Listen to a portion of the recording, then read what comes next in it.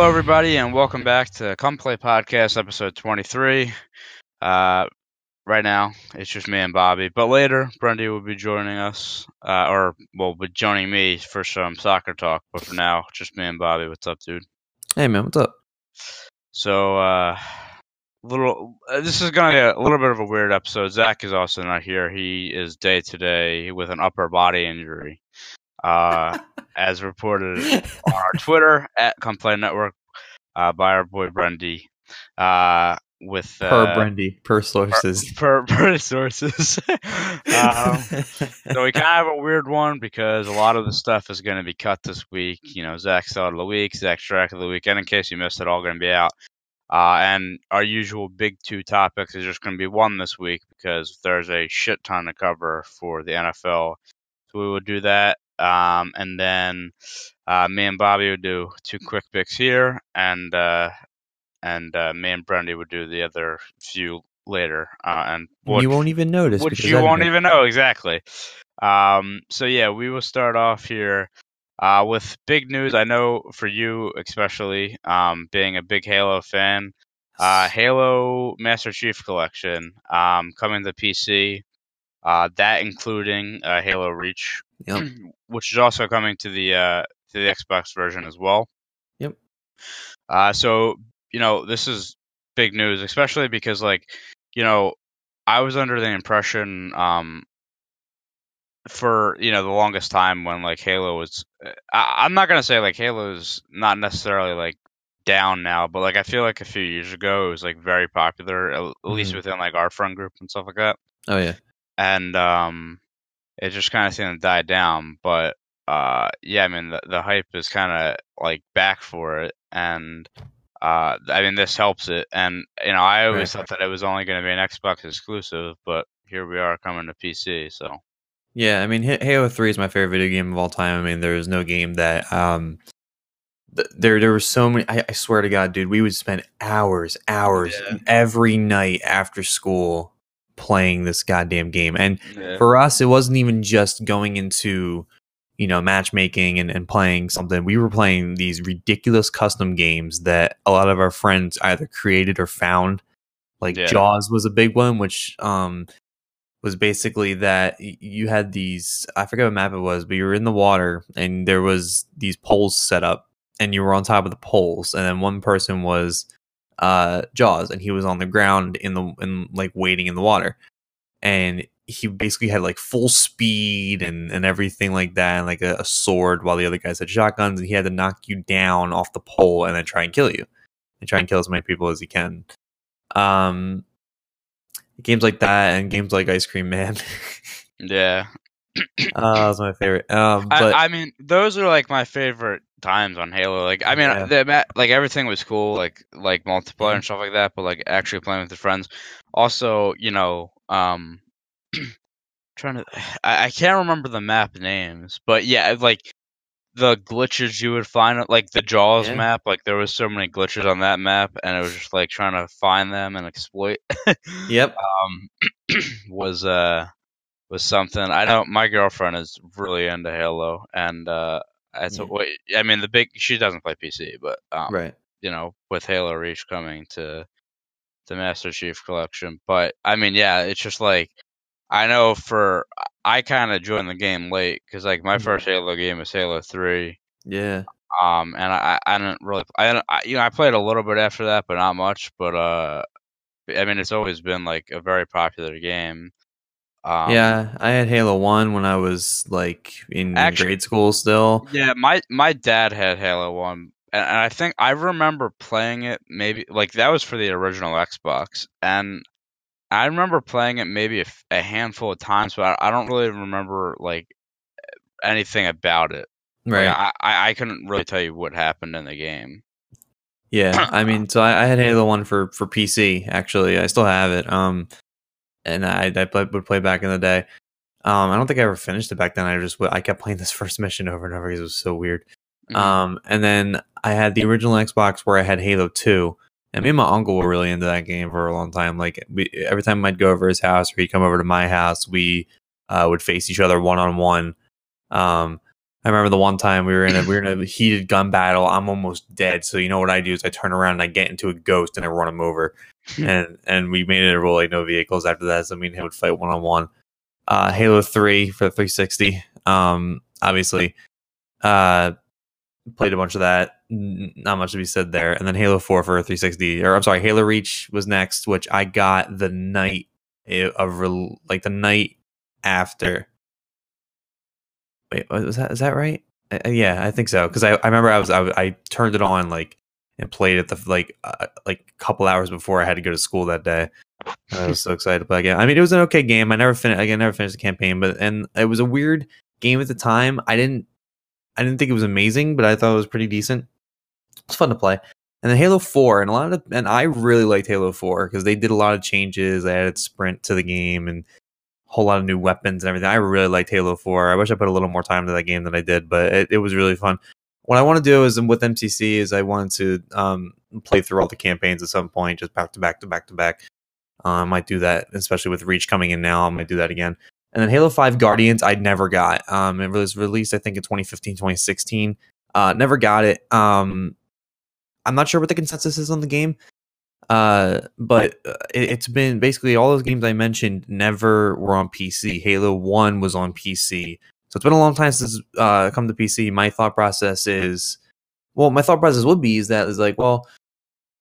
yeah, because Microsoft is starting to link Xbox and PC gaming. Like look at Sea of Thieves, which you can if you buy on PC, you can buy or you have on Xbox too. It's they've been doing that recently.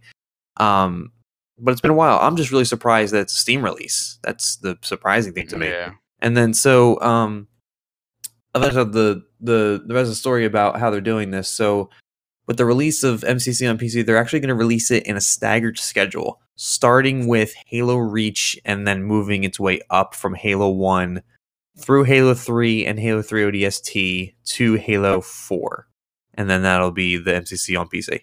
So there's that. And Reach will be added to Xbox One MCC if you already have it, which I do. So I'll be excited to jump back into that again and probably play some games. It's been a long time to play some Halo. I was pretty decent at the game. Yeah, I love that series, man. Just absolutely love the series. I'm excited. I might buy it for PC. We'll see. It'll be interesting to see. Yeah, I like I said, I was not into Halo like everybody.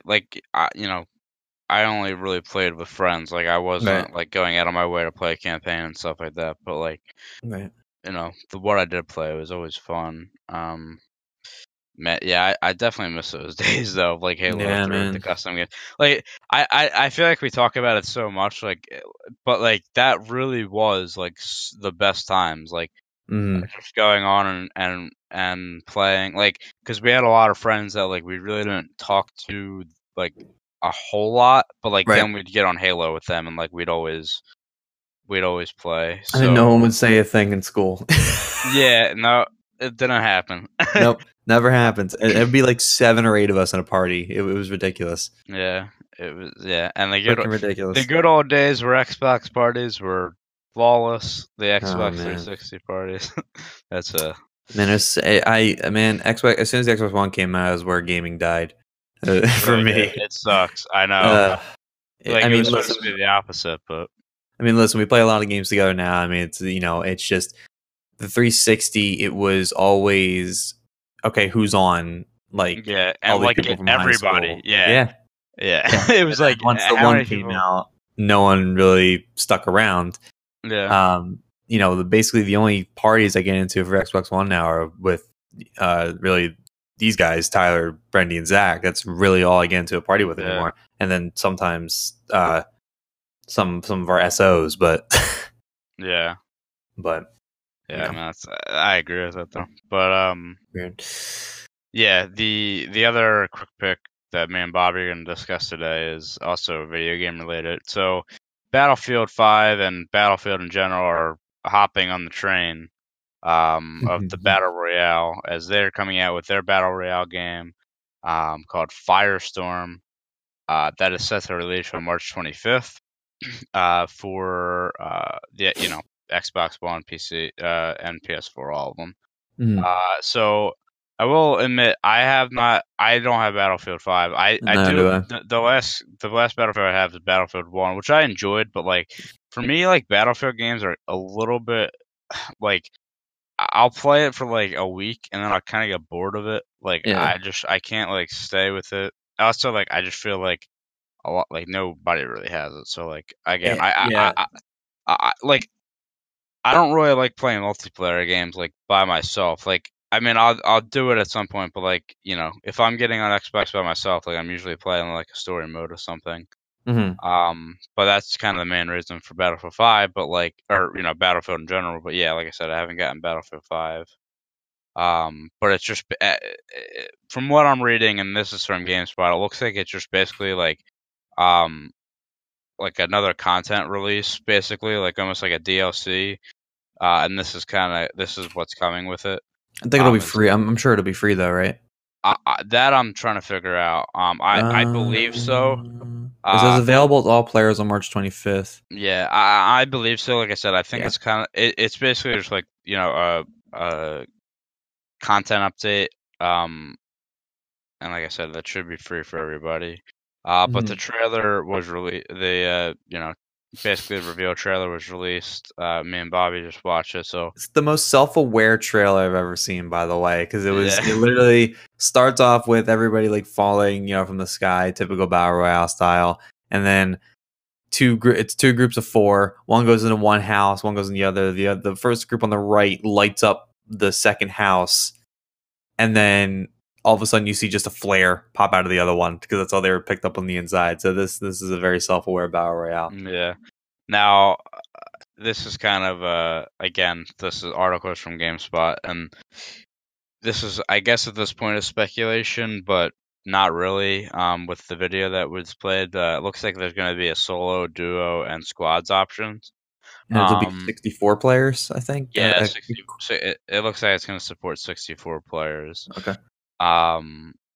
So yeah, there's. I mean, to last, you have to put in these type of modes now, man. Yeah. What's I just about to say? Can you really blame them? No, that's the thing, and because I mean, I've been critical on the show about battle royale game modes, right? I just think, personally, I just think the concept was cool, but it's so overdone now. I just don't find any fun in it, especially playing by myself. Like, it's one thing if I hop on with you guys and we're playing like Fortnite or something like that every once in a while, which I haven't played in months, by the way. And yeah, I mean that's fun, but to me, I'm not dying really to get better at any of these games. Like, it's just I just don't have that drive for this type of game. So I don't even have Battlefield 5, and this is not really going to make me buy Battlefield 5 at all. To each their own. It does look cool. The trailer gives it makes it look really cool, especially since they're apparently adding vehicles into this, including helicopters, tanks, and tractors. Because why not? But yeah, there were some helicopters and tanks in there, so that gets really interesting. This is supposed to be like, so this is basically PUBG with better vehicles. Basically, is what this seems to be. Let me ask you this question: like, are we coming to a point where like there's an oversaturation of battle royale? Because like you think about it, you've got Fortnite, you've got now Apex Legends, you've got Blackout. This is coming. PUBG, right. Like, is like, and to be honest, like I don't know if that's ever like if it's gonna stop, because like I feel like they're if it continues to work, they're gonna keep making it. Like, is there? I don't know. I almost feel like at some point there's got to be like an oversaturation of this. I mean, it there always will be, but part of it's because of I mean, gaming's been basically exploded in recent years. Anybody can make a game at this point, and there's certain concepts that a lot of people just seem to like, and in this case, it's battle royale. So looking back to the games that are currently still, or I guess in the official battle royale timeline, starts with H1Z1, goes to PUBG, goes to Fortnite, goes to Blackout, goes to Apex Legends. So that's how many I just named. 1, 2, 5, I think. Yeah, 5, and then Battlefield 5 will be 6. 6, yeah. And there's others out there. There's Totally Accurate Battlegrounds, which is like a parody game, and there's a bunch of other ones that were made. I was gonna say, like, those are the main ones. Like, I'm sure there's so many out there. Oh yeah, like, CS:GO got a battle royale mode a few months ago. Forgot about that. Never played it. Yeah. But it is there. So yeah, you're seeing these. Tetris got a fucking battle royale last month. That was that's right. But to be fair, that looks really fun. That's not really like fighting battle royale. It's basically who can survive in Tetris the longest, like or who can not get to the top kind of thing. That's different. I mean, to answer your question, probably there's saturation, but the funny thing is it doesn't seem to affect anybody. And now that's due to a lot of reasons. There was a report that came out the other day that Ninja, and I think Shroud's in there somewhere, another popular Twitch streamer, he apparently got paid $1 million to stream Apex Legends by EA, which is insane.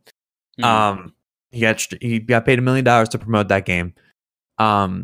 And obviously fans of his are going to play that game once they see him playing. It's why sponsorships still exist, and why, you always want to buy the gear or play the game of your favorite player, right? Or your favorite streamer. So that's been around for years, but it doesn't seem the battle royale train does not seem to want to slow down. They keep coming out, and people keep playing them, and people see other people playing them, and then they'll hop on board, and then there'll be a whole complaint cycle, but then it'll stop, and then another one will come out, and then that'll be the new best one or whatever. Because Blackout came out, everyone's like, okay, yeah, this is it. Yeah. And Apex Legends came out, and they're like, okay, wait, this is it. Like, it's I mean, that's what I was gonna say. Like, with the whole oversaturation thing, like, I still think Fortnite's popular. Like, don't get me wrong, but like, it's obviously taken a hit from where it was. Yeah, and, like, Apex Legends, I think, had more unique players last month than Fortnite did. It did, yeah. So like, that's what I was gonna say. Like, I mean, they're struggling, but you know that there's gonna be another one after Apex that's gonna like knock that. Like, so that's what like. Maybe it's not necessarily an oversaturation because players are gonna keep playing it. It's kind of just the fact that there's gonna be a next in line. And and the game is eventually going to die. Like, it doesn't matter what game it is, because I mean, like I said, Fortnite's not dead now. Actually, me, Brendy, and his girlfriend and my girlfriend have been playing it a lot recently. Yeah, and getting back into it, and it's actually been a lot of fun. But like we went for months without playing it, and when that was the biggest game, like, literally my subscriptions for YouTube, like, it was just filled with Fortnite stuff. Yeah.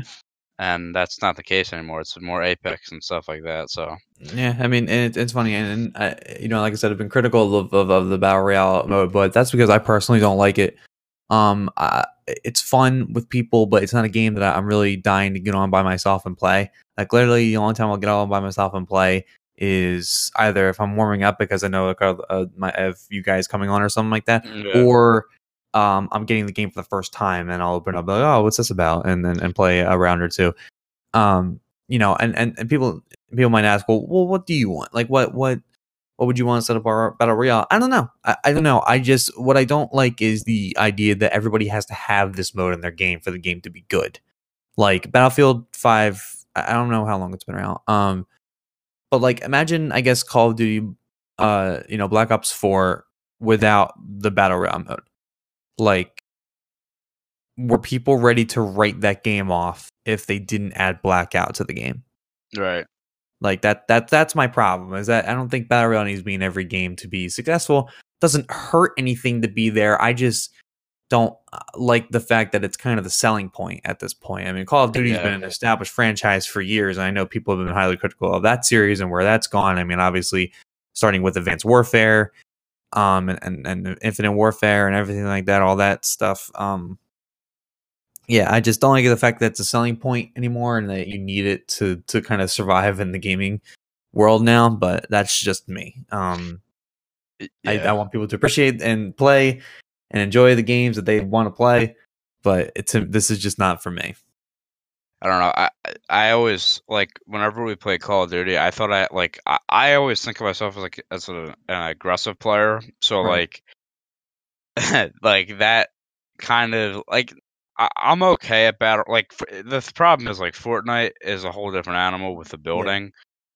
But I just play so aggressive. So like then it's like with battle royale, it's like, well, if my teammates are still alive, I gotta sit here the whole fucking time. So it's Yep. like that would And be the only thing for me. I mean, I like battle royale. I just like sometimes like Fortnite has this limited time mode that they put in, which is mm, basically team deathmatch. And we played that the other day, and I enjoyed that so fucking much. Like mm, because like you die and you respawn. And like I was being dang, keep aggressive. playing. Like I think like it was me, Brendy. I think it was like the four of us. It was me, Brendy, and then our girlfriends. And Yeah. I think I had like 21 kills, and like one of like the next person down had like 9. Like it was just because like I'm used to that being aggressive and Hmm. like being able to go out and like not have to worry about basically dying. But like I do get why people like battle royale. It's just like I like it too. Don't get me wrong. It's just like sometimes I just need to change the pace. Yeah. I was always a positional player, like playing objective. So, I Yeah. got into when Black Ops 2 was out, I was playing competitive, and oh god, I put so many goddamn hours of that game. I'm scared to even look. Um, Capture the flag. I'm running for the flag every goddamn time. Search and destroy, plant the bomb. Domination. I'm on the points, everything like that. Like I was the objective and positional player. So yeah, I think I'd definitely be pretty pissed dying and not being able to respawn kind of thing. But yeah, I kind of like it. Like the um my main thing with Battle Royale always was, okay, cool. I'm running through a forest for 20 minutes and I'm looking for shit, or I have shit, and all of a sudden, pop in the head, you're dead. Yeah. Yeah. Like that's it, game over. Yeah. Do it again. Exactly. Yeah, it's the most frustrating when you loot for so long, and then the Yep. first gunfight you get into, you die. But yeah, H1Z1 was the biggest component of this. I was running for like ever. Like even my roommates were sitting there watching this. Sometimes I'm running forever. Like I'm basically just holding down W on my keyboard, just running, and all of a sudden I get to bed. I'm, oh, cool. Here's a building here. Pop. Where did he come yeah, from? I don't know. I'm dead now. I have to go again. So I yeah, don't know. That's it's not for me. I'll play with friends. I have no problem doing that. It's fun when I do. I don't have a problem doing that. It's not something that I'm good at or that I want to get better at. I play with friends. I have some fun, and I log off and go play Rocket League or something. yeah. I mean, we'll see how this does for Battlefield. Sure, it'll be like fine. like I said, yeah. I mean, I don't know if that's going to be like the main thing with their game now. If that's going to be take over multiplayer, but we will see with that. Before we move on to the NFL talk, we do have some news that broke right before the show. I don't know if it's breaking news or not, but we are going to talk about it here. So Kareem Hunt, who had the video come out last year of the altercation. That was so late. That was so late. I couldn't get it up in time. Had the altercation last season, with the woman. He was cut by the Chiefs and then signed by the Browns. And he has been suspended for 8 games by the NFL for the actions. So yeah, first I guess kind of first reactions, like I said, since this just broke. It's kind of one of those things again with the NFL. It's like. So this is tough for me, right? Because, and I think we talked about this when this came out. Now, you don't want to discount any domestic violence because it's at the end of the day, it's all domestic violence. But you watch the video, there wasn't like, yes, he did kick the woman. That's bad. It wasn't like over the top, I guess, is what I'm trying to say. And I'm also kind of comparing it to other situations. Obviously, Ray Rice is the big one, and he's been out of the league since. But you have other videos and stuff coming out about players, and it's like, you had Zeke last year. Where there, not to my knowledge, at least, there wasn't any videos, but the thing he got. So like, it's just always this kind of loop with the NFL with domestic violence cases where it's like, is this enough or is this too much? Like, I don't really know where to go with this here because like it's an 8-game policy. It's an 8-game suspension, which is pretty hefty. So it's like this is where I am. So it's an 8-game suspension, right? So you watch a video, it's like, damn, that's a lot. But then it's like you're dealing with domestic violence. 8 games is not enough. That's where I'm at right now. Like it's kind of a tightrope you gotta walk. I don't know. It's a double-edged sword. In the NFL, 8 games is a lot. That's most of the season. By that point, you're talking about playoff contenders. It's hard to say what's the right call. I'm trying to think of what I've said before. I mean, in these situations, you really don't have a choice but to take it case by case most of the time. I mean, no matter how bad his actions were, like compared to others, I think that the NFL always needs to take a kind of firm stance on this. They need to tell players, look, it doesn't matter if you shove her. Like, don't stop. Like, you can't be doing that crap. I mean, it is a hefty suspension. Yeah, like I'm saying, because it's tough to walk that line. Like, and I realize that, like, you can't just be like, oh, well, he only kicked her, like, whatever, like, no, we can't be doing didn't that. like literally knock her out. Like, you can't like do that. Right. But that's the thing. Do you have to have set suspensions? Like, that's so terrible to say because it's like domestic violence case, but like, do you have to have set suspensions for domestic violence at this point? Like, I think my personal opinion is that a minimum suspension, it really depends. It should be, if it's a minimum suspension, it should be minimum suspension pending an investigation. Like, please, dear God, investigate every single claim, right? Like, let's not make it this blanket thing. It's like as soon as something comes out about somebody, immediately suspend them, right? Or unless you suspend them for a game or two until you figure out what's going on, but then that's going to cause a bunch of problems by itself. So I feel like the best answer is always just take it case by case and do your best to match your suspension with the severity of the crime. But I also understand that there's a lot of people who think, and rightly so, that anybody who's guilty of this kind of thing shouldn't be in the league. And that's not a bad thought, and I really have no argument against that. These kind of actions are way too rampant in this league and in sports around the world. Really, we've seen it in the NHL, we've seen it in the NBA, we've seen it in the NFL. It's just so tough talking about this every time this happens. I don't know the extent of what Kareem Hunt did, but it was obviously bad to get in this suspension. Now, I mean, you can call the statements bullshit, and I wouldn't have too much of a fight with you. I mean, he's saying he's planning on taking he accepted responsibility to the league, and he accepted the suspension. He said he's going to take advantage of this is according to the Cleveland Browns official website. He said he's committed to take advantage of the available resources to help him grow. He's going to get some help.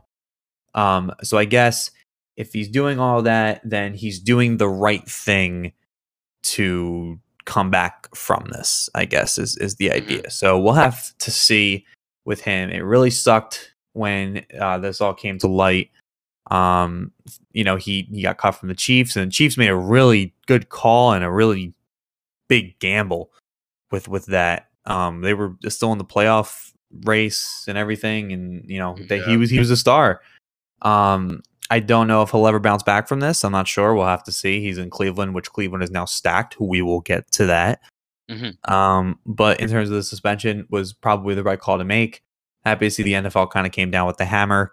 We'll have to see if he does this again or he has another incident. I'm sure the NFL is going to suspend him for at least a season. Yeah, I mean, it's just so tough. It's almost like you have to take it by case, but then at the same time, it's like I feel like sometimes there should be like a minimum. Like, I don't know. I mean, 8. I guess 8 games is a half a season. Right. But like, I almost feel like that should be the minimum, like for a I domestic violence I would case. take that. I guess my issue with the minimum comes with how quick they'd be willing to do it. Hmm. Like that would be my only problem. I would hope that you would only give the minimum if after an investigation. Like go Right. investigate the claims first, and then if he did what he did, then give him the 8. And if Hmm. he does something even worse, and it's really hard to talk about like what's worse than one thing. I mean, Yeah. everybody's pain is terrible. I mean, this is terrible regardless of how long the games are. So if the minimum, I'd be fine with the minimum as long as they didn't immediately throw it on somebody without investigating first. So I actually think 8 games is the right call, and that's enough for somebody to think twice about what they're about to do. Because it's half a season, man, and that's forfeited pay. So, Yeah. um, you know, And he's not making much this year either because no, the Browns signed him for dirt cheap because of this right, already. So and he might explode when he comes back. It'll be really interesting to see, and there's going to be people calling for his head forever. So, yeah, it's a tough situation always with these kind of stories, and I mean, I think I speak for both of us and for the rest of the guys on the show. We hate talking about this stuff. We really do. yeah, At least I do. And it's really hard to talk about. There's no, what I can always gather each time, and when we talk about this and kind of debate certain things, is that there's no right answer when it comes to these things. What needs to happen is that these guys need to just not be doing this. They need to just either get some extra counseling or something like that, so that they know they can't be doing this kind of crap because it runs so rampant in the league. It's an epidemic, man. yeah. The NFL for sure. Um, but on that note, we will right now cut to me and Brendy talking about some soccer and also Trae Young. Yeah, let's go to that right now. All right, and now we're gonna do some more quick picks. We're gonna do some soccer and basketball, and now it's me and my boy Brendy. What's up, my man? What is up? Let's go. You know what? I'm sorry. I'm trying to get a hype in here because I'm a little tired. Just came back from work. Dude, you just freaking hydroplaned the shit out of that. I did. I'm sorry. I got a little excited. I That was my last hurdle until I had to go down to Georgia tomorrow. I'm actually a little hyped because work fucking sucked today. But anyway, We'll complain about it. Why don't you? I will. We're gonna wrap up and preview some of the UEFA and CONCACAF round of 16 for UEFA League, which just ended, and CONCACAF quarterfinals just ended, and a lot of results to talk about for both events. First, we're going to talk about UEFA, and I'll me being more of the UEFA Champions League fan, I'll kind of talk about it because there was a crazy amount of results. The first one being Ajax and Real Madrid, the 3-time defending champions Real Madrid, coming into the game with the 2-1 lead, coming home, and you would think that they have it all but wrapped up. But Ajax had other plans. Real Madrid did get a red card in this game, but that was late in the game. It wasn't even really, affecting the game. And Ajax comes in, scores 2 goals within the first 18 minutes of the game, and scored 3 before Real Madrid even scored, to make the final score 4-1, and then moving on with a 5-3 aggregate. And like I said, nobody really seen this coming, especially going back to to Madrid with the lead and the 2 away goals. Did not see it coming, but fair play to Ajax. Showed out and proved them wrong. So we will have a new champion and UEFA Champions League, this year, which is pretty refreshing because I was kind of a little tired of seeing Real in it and winning it every year. And obviously that begs the question not begs the question, but a lot of people are saying, obviously, with Ronaldo's departure over the past year and they're kind of falling apart. Interesting note about this, by the way, which is kind of a big like big deal for world football in general. So the manager that they won the 3 titles under was Zinedine Zidane, who obviously is a legend in football, in soccer. Excuse me. I know I'm gonna. I just say it. Jeez. I know I'm American. I shouldn't say it anyway.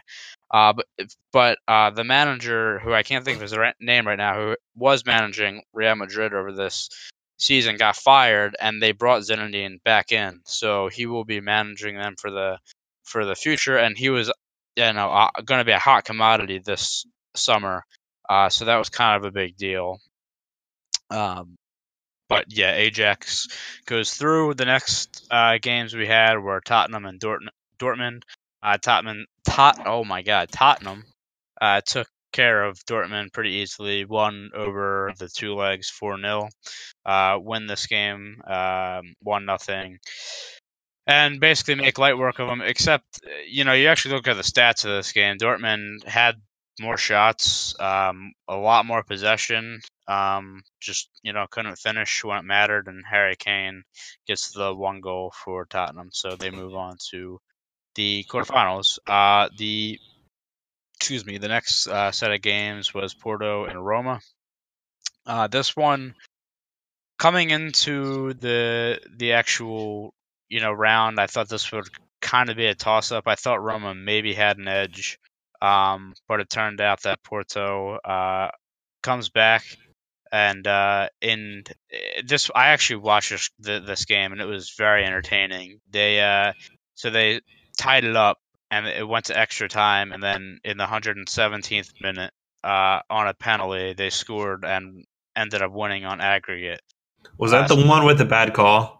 Or not the bad call, but the questionable call? No, I mean, the one I showed you was the Manchester one, if that's what you're talking about. There was a questionable call in this, though, so I don't know. But yeah, 117th minute, they get a penalty and slot it home, and they move on, which I don't know if it's a shock. I think Roma might have been the favorite, but Porto is a pretty good team.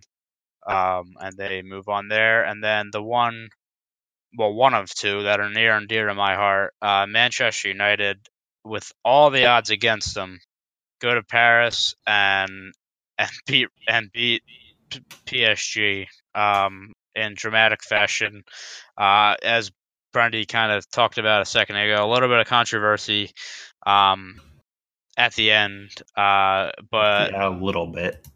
I mean, to be fair, we'll get to that in a second. But to be fair, they played very well. Lukaku scores 2 minutes into the game to give him hope, and then Bernat comes back and scores. So it's 1-1 at that point, and it's kind of looking, not the greatest, but Lukaku, again, on a really, one of the best goalkeepers of all time, Buffon, fumbled a ball right to him on the wet surface, and it was 2-1. The game went on, and in the 94th minute, the 92nd minute, the incident happened, but the goal was in the 94th minute. A shot outside the box from Diego Dalot of Manchester United hits Kimpembe in the arm. The question, at first they went like it was a regular corner kick, and that was that, and then the VAR came out, and all hell broke loose basically at the stadium after the goal. It was awarded a penalty. I will say this, I was on the fence about it. Obviously, as a United fan, I was happy that they gave it. A lot of the anchors and stuff like that, especially on I say especially because it was British network, so maybe there is bias there, but majority of the people did say they thought it was the right call. I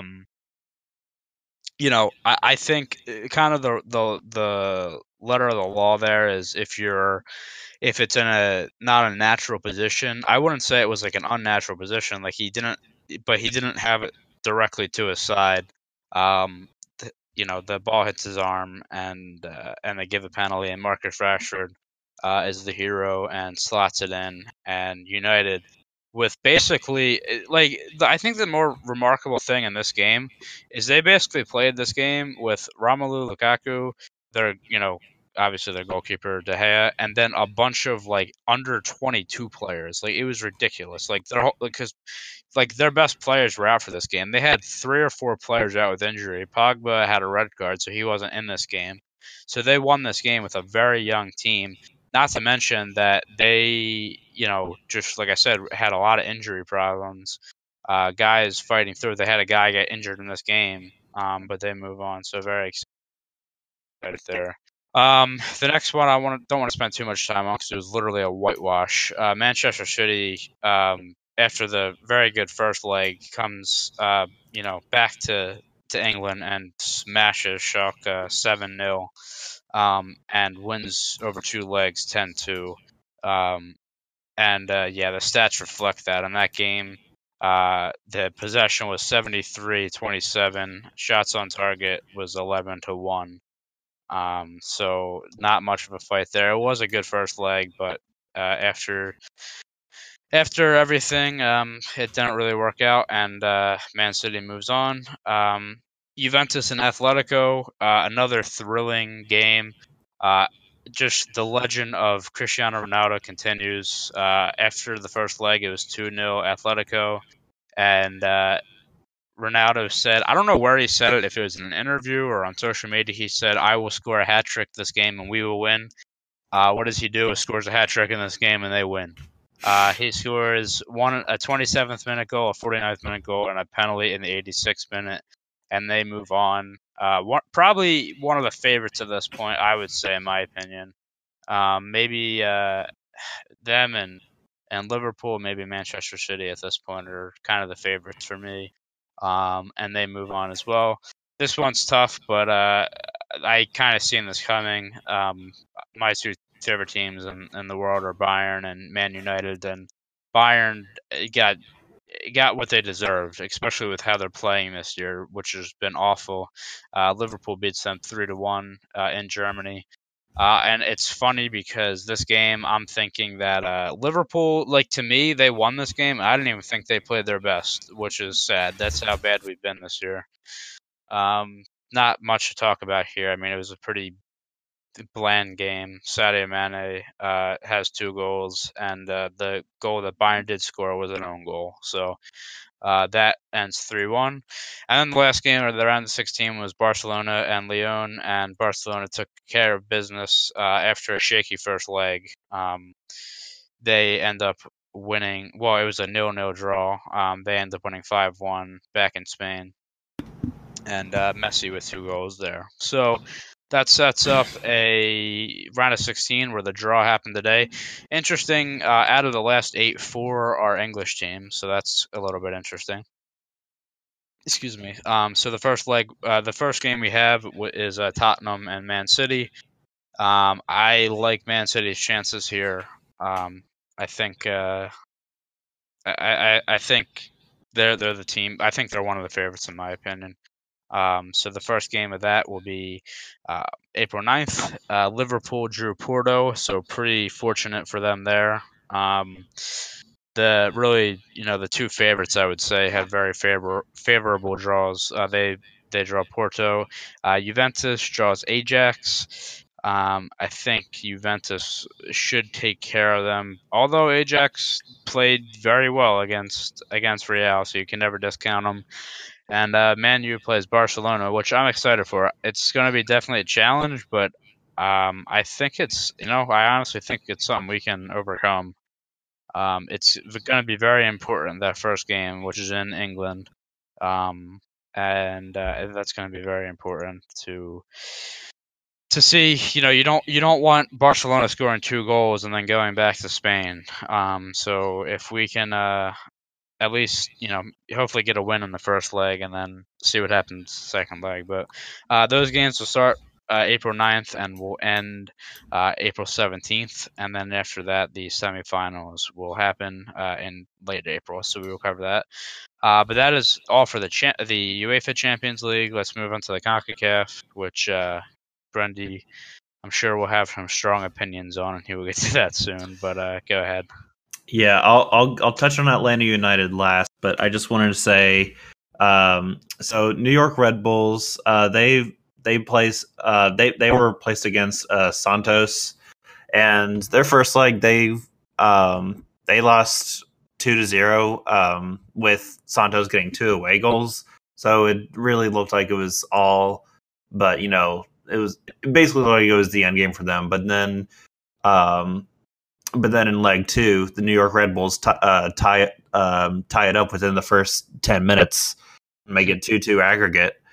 But then come in the second half, Santos just destroyed them, and that game actually ended up finishing 4-2. So Santos moved on from there, and that's actually like I'm actually slightly disappointed that someone like what's his name, Bradley Wright Phillips isn't gonna go anywhere in the Champions League yet again, because he's had a historic career. So it'd be nice to see him actually win something for once, but so not happening this year though. So as for the Houston Dynamo, though, they played UANL, and again, it's kind of the same story, except there was basically no light for Houston Dynamo at all. Houston Dynamo actually got in this tournament by beating the Philadelphia Union in the U.S. Open Cup, which was kind of a slaughter fest. I'm just thinking back to the Open Cup, like they were just not prepared for Philadelphia was not prepared for that. No, they definitely weren't. But UANL advanced after winning their second leg 1-0, advancing 3-0 in aggregate. So Houston didn't get any goals there. Now Sporting Kansas City, they got a pretty good draw going against the one non-Mexican team in Independiente, which I would, obviously as a Atlanta United fan, like you want to go against the bad teams, but but Independiente actually won their first leg 2-1 at home. So it was looking like they might actually give Sporting Kansas City a fighting chance, because Sporting KC is one of the best teams in Major League Soccer right now, or they historically have always been. But then when the second leg shifted to Kansas City, there was no hope for Independiente, and Kansas City won 3-0, so they advanced as well. Now let's move on to Atlanta United versus Monterrey. I want to be clear when I say this. It's early in the season, so take what I'm about to say with a grain of salt. But let me just recap really quick. Okay, Atlanta United travels to Guadalupe to play Monterrey. I got to watch this entire game, and I was actually kind of worried that I would have to work, and but luckily I was able to get someone to take a shift. Like, I literally wanted to miss work just to watch this game, just to see how Atlanta United would play. All right. So the game starts. Monterrey gets a penalty kick, or not a penalty kick. Whatever. Gets a penalty in the 17th minute.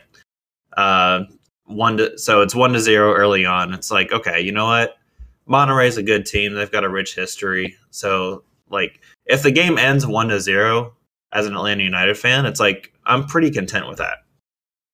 And for the most part, in the second half, Atlanta United was actually putting on some pressure. In the first half, they were doing nothing. But in the second half, Atlanta United was actually putting on some shots. And I was kind of hoping one of them would go in. I think the keeper would actually have... There's one save that was just amazing. I can't remember exactly. It's really late in the game. But when the 80th minute hit, the wheels for Atlanta United just fell off. The players just looked tired. Everyone looked dead, out of sync. 2 back-to-back goals by Monterrey. And Atlanta United loses the first 3-0.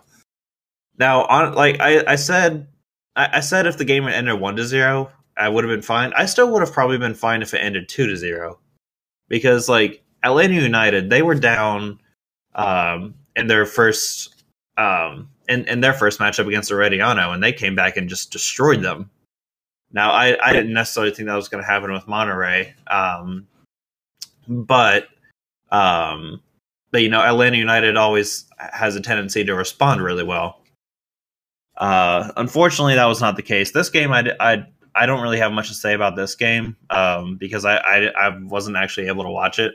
I do know Martinez scored the only goal of the game, but Atlanta United, they won that game 1-0.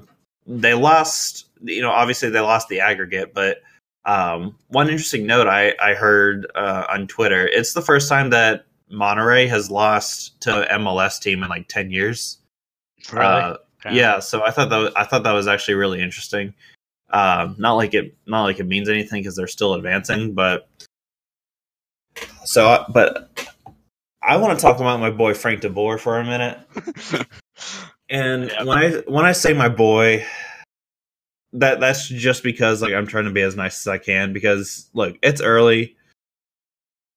I wish I had listened to you when you had said like, oh, you know, there's warning signs for Frank de Boer, you know, you might want to watch out.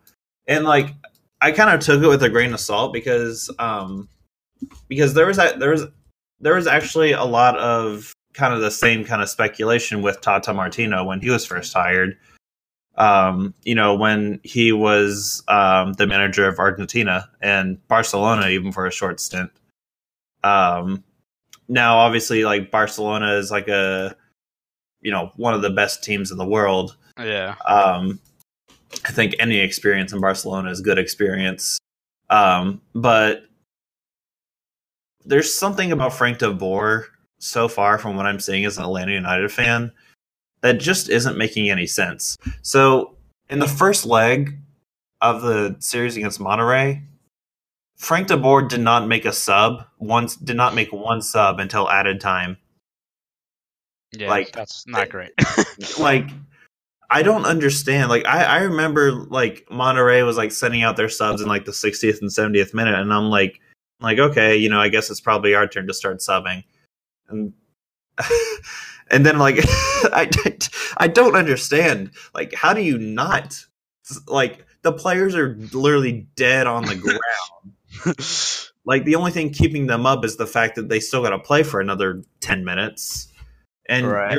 you're just standing there on the sidelines playing your stupid 3-4-3 formation that literally makes no sense. I don't think Atlanta United has ever played 3-4-3 under Tata Martino.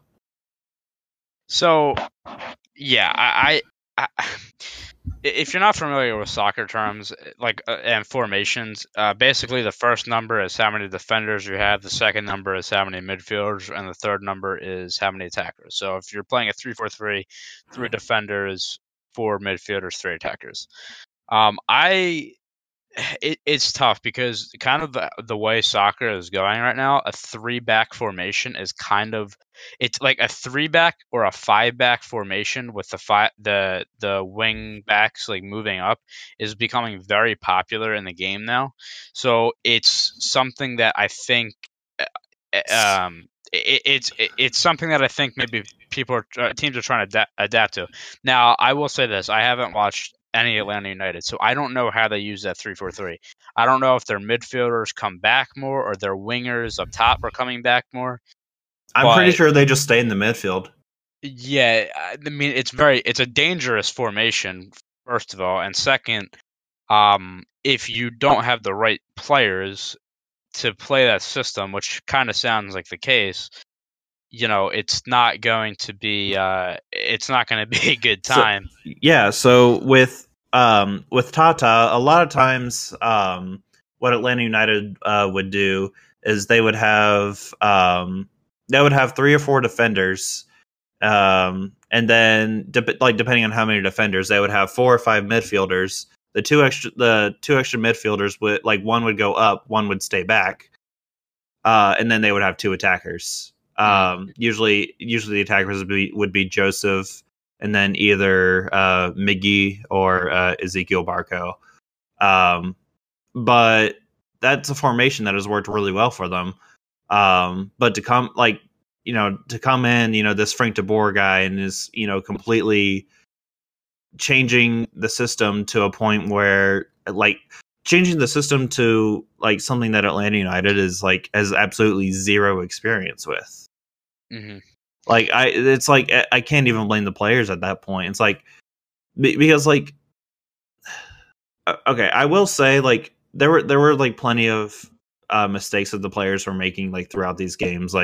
There were so many unnecessary turnovers and stupid passes that it's hard to blame the formation on that. But it's really not helping the case when it just seems like the players are all out there confused. Right. Yeah, I mean, Frank DeBoer has not had much success. Obviously, his most recent job, besides Atlanta United, was in England in Crystal Palace. And I can't remember the exact stat, but I think through 10 games they were winless, and it was the most games the team had never gotten a win or something like that. He gets fired, and Crystal Palace actually came back and somehow avoided relegation, which good on them for that because he put them in a hole. But he was a manager at Ajax for a while as well. I don't really agree with his tactics. Is my whole thing. Well, so that's a fair point. What I'm wondering is was Frank DeBoer really the best option? Because here's what I'm wondering. Atlanta United just came off an MLS Cup championship in their second season, and they are currently ranked as the most valuable MLS franchise by Forbes. Mm-hmm. It's how was your best option Frank DeBoer? What was the free agent market just dead or something? I don't really know. I mean, it's I will say with the MLS offseason, a lot with the MLS offseason, it's hard to get international coaches because a lot of that's what I was about to say. Because they're all hired. Right. Yeah, I mean the MLS is we have races for the Premier League and the Bundesliga and all those they're coming down to the end. I think there's 6 games left for the Premier League or something like that. The MLS season is just starting, so yeah, you're right about that. I was just about to say that. It's kind of tough for me to say about who is out there because I mean I know to an extent who's out there coaching wise, but those guys are want to stay in Europe. I'm pretty sure, a lot of them at least. And I'm not really saying that because it's the MLS. I'm basically saying that because I think just location wise they want to stay in Europe. But yeah, I'm not a fan of his at all. And I said about when he got hired, I said, look, I mean, you guys have a very talented team, and you guys should be winning the MLS, no problem. I just thought that I was a little hesitant about him, and it's kind of came to fruition a little bit. But I would be very interested to see what happens throughout the season. They actually play Philly this Sunday, and Philly has had an awful start to the season, so maybe that's they get a win there. And I hope so. I honestly if Atlanta United comes out with a 3-4-3 formation, though, I kind of hope they lose just so something changes. Something will change because for the first game of the season, Atlanta United played DC United, and they lost that. And honestly, I wasn't actually too surprised about that because for some reason, Atlanta United they've lost every single season opener they've played so far, which you probably wouldn't suspect if you see them play mid-season. Right. But yeah, they're 0-3 on season openers so far, so there's a fun fact for you. And then their first game at home at Mercedes-Benz Stadium, they played FC Cincinnati, and they drew 1-1, and that was kind of okay. Yeah, that one hurts. Yeah, so I don't know. Maybe a game against Philly is what they need, but I don't know. Going back to the CONCACAF real quick, out of the teams remaining, are you rooting for Kansas City being the American team?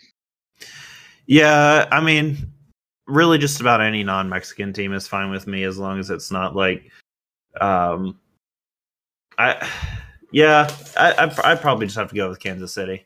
Yeah. I think, for me, like my favorite league is the Premier League, basically because I get the most access to it. So it is, it's cool to see 4 Premier League teams for me in the Champions League. In the sorry, I keep saying UEFA, Champions League in the last 4, 4 out of the last 8. I think that's pretty, good. And then obviously, for the CONCACAF, I think it's always nice to see a American team win, since Philly will probably never be in it. I will say, like, CONCACAF has like a very weird setup when it comes to Canada. So they have this thing called the Canadian Championship, which is basically like a low tier championship that like really like not even the MLS teams in Canada really care about.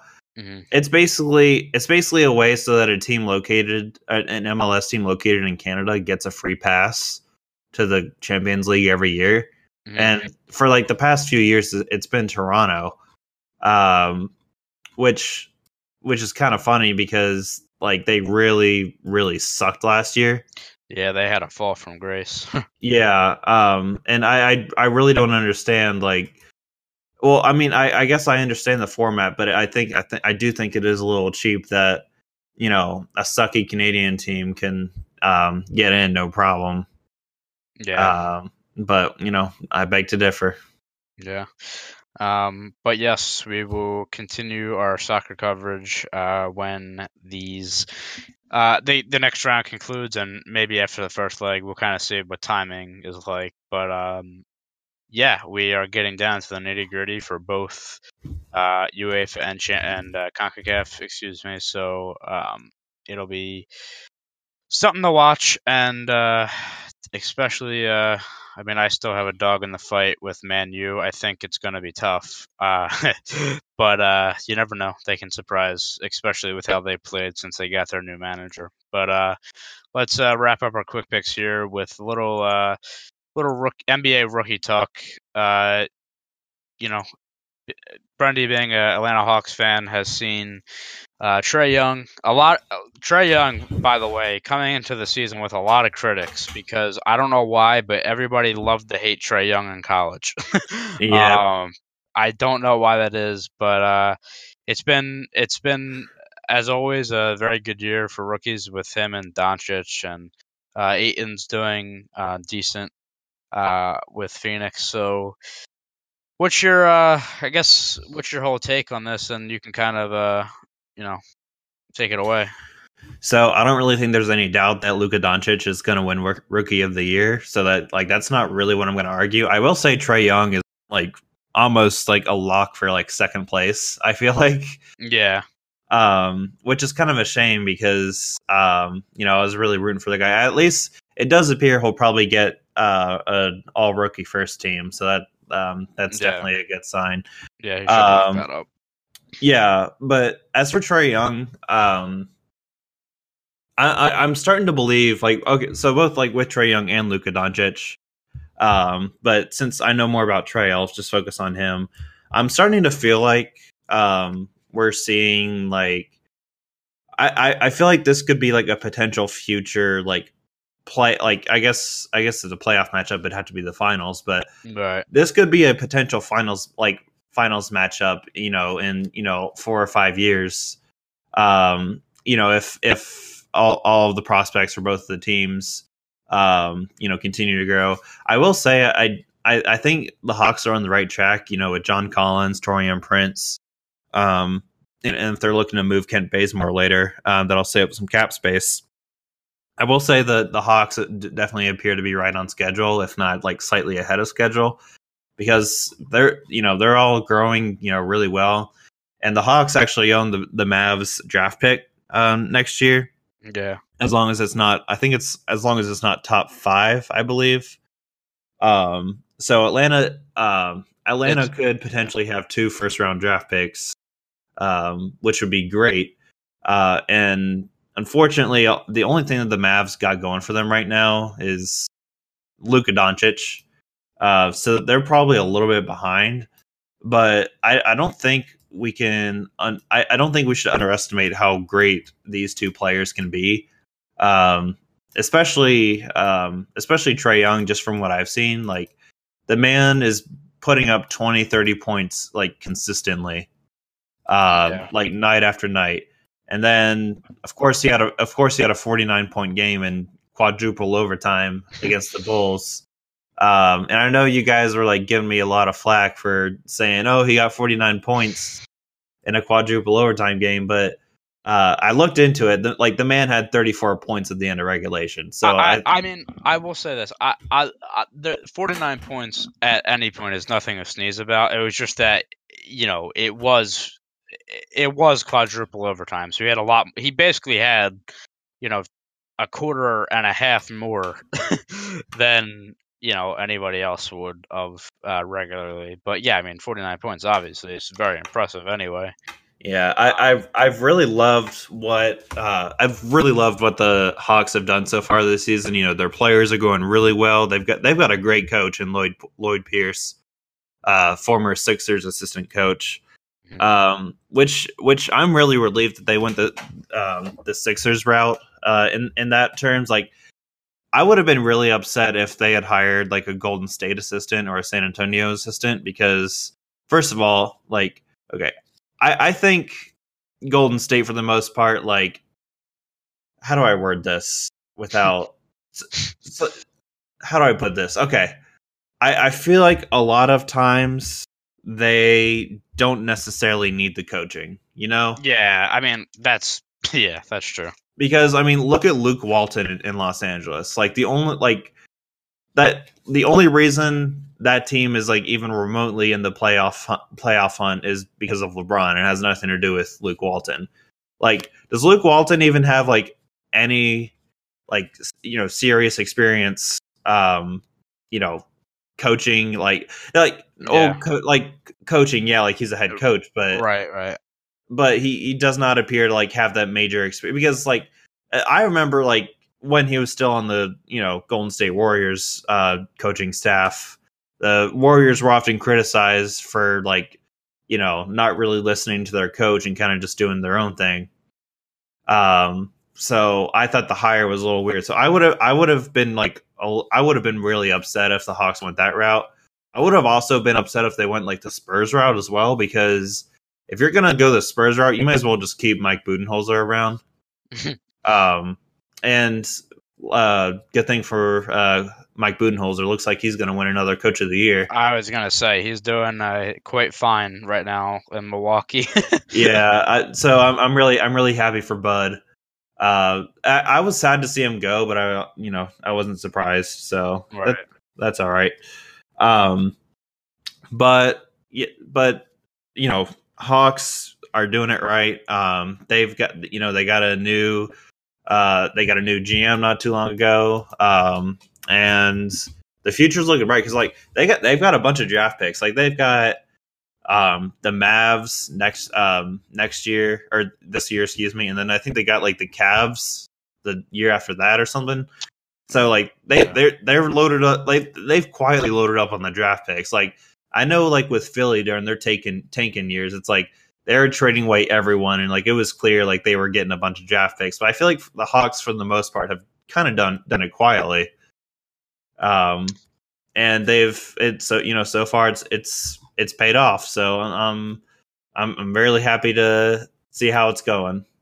It's funny that looking back now with what they've kind of done to start their careers, how the whole like Doncic was drafted by the Hawks, and then they basically traded. Like, it was like this whole trade thing. So like it'll always go down as like them kind of being traded for each other. And yeah, you're kind of right. I think Doncic has definitely been. I think, like you said, I think he's the runaway rookie of the year. But Trae Young has had a good year. Oh yeah, and still on a very young team as well. So, I think the Mavs, I will say, are a team that I could see kind of, if they can get maybe like a free agent and like a good draft pick to come in, they could definitely do some damage because they got KP obviously, over the season, and you got Doncic there. They could kind of make, I don't want to say like a big three or something, but if they get maybe one or two core players and have a couple rookies make their way up, they could be a good team in a couple years, especially any team with Doncic on it. Well, one thing I am worried about the Mavs right now is just like really the biggest problem I have with them is their age. Yeah, that's true.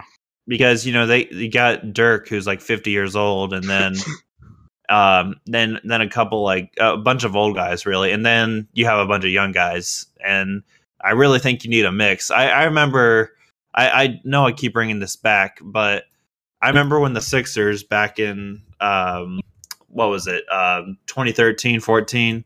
I'm pulling this up just to make sure I'm reading this right. They had one guy that was like older than 23 years old, and that was Jason Richardson.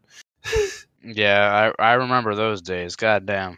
Yeah. And it's like okay, like you need an old guy to kind of show the younger guys what to do. Like, come on. Yeah. But I definitely do think with the right signings, the Mavs could definitely be on the right page. Yeah, it'll kind of be interesting to see down the stretch with this, and also really the races for playoff spots, as we're coming down to that as well. And I'm sure that'll something to cover. But for now, we will move on to the big topic of the week, which is going to be a lot to talk about, trust me. And that was me and Bobby. So we will get to that now. And as we talk about some NFL free agency, because it was a fucking shitstorm for about 2 days, everything happened. So let's go to that now. Me and Bobby talking NFL free agency and trades. All right. And now we're going to move on to our NFL offseason talk. There's been so much to cover. This has been one of the craziest off seasons, and for me at least, in the recent NFL. We couldn't keep up in fucking Discord. Like it was impossible for us to keep up. We had, fucking fake trades. We had a player that thought he was going to go to a team and then reversed it. Like it's been crazy. A franchise ruined because they're stupid, beyond stupid. I don't get any of this. Yeah, it's been crazy. So we have a bunch here. We're kind of going to run through the list. I don't have every single thing here. I tried to highlight some of the bigger ones, or the ones that pertain to our teams, me and Bobby in particular, and kind of just go through this. And I'm sure after we record, there's even going to be more stuff happening. But let's start with this happened. So the new year started for the NFL on March 11th. It was either March 11th or March 13th. I can't remember, but basically that's when everything was made official. So the stuff that we covered earlier in the year, like the Flacco stuff, that was made official.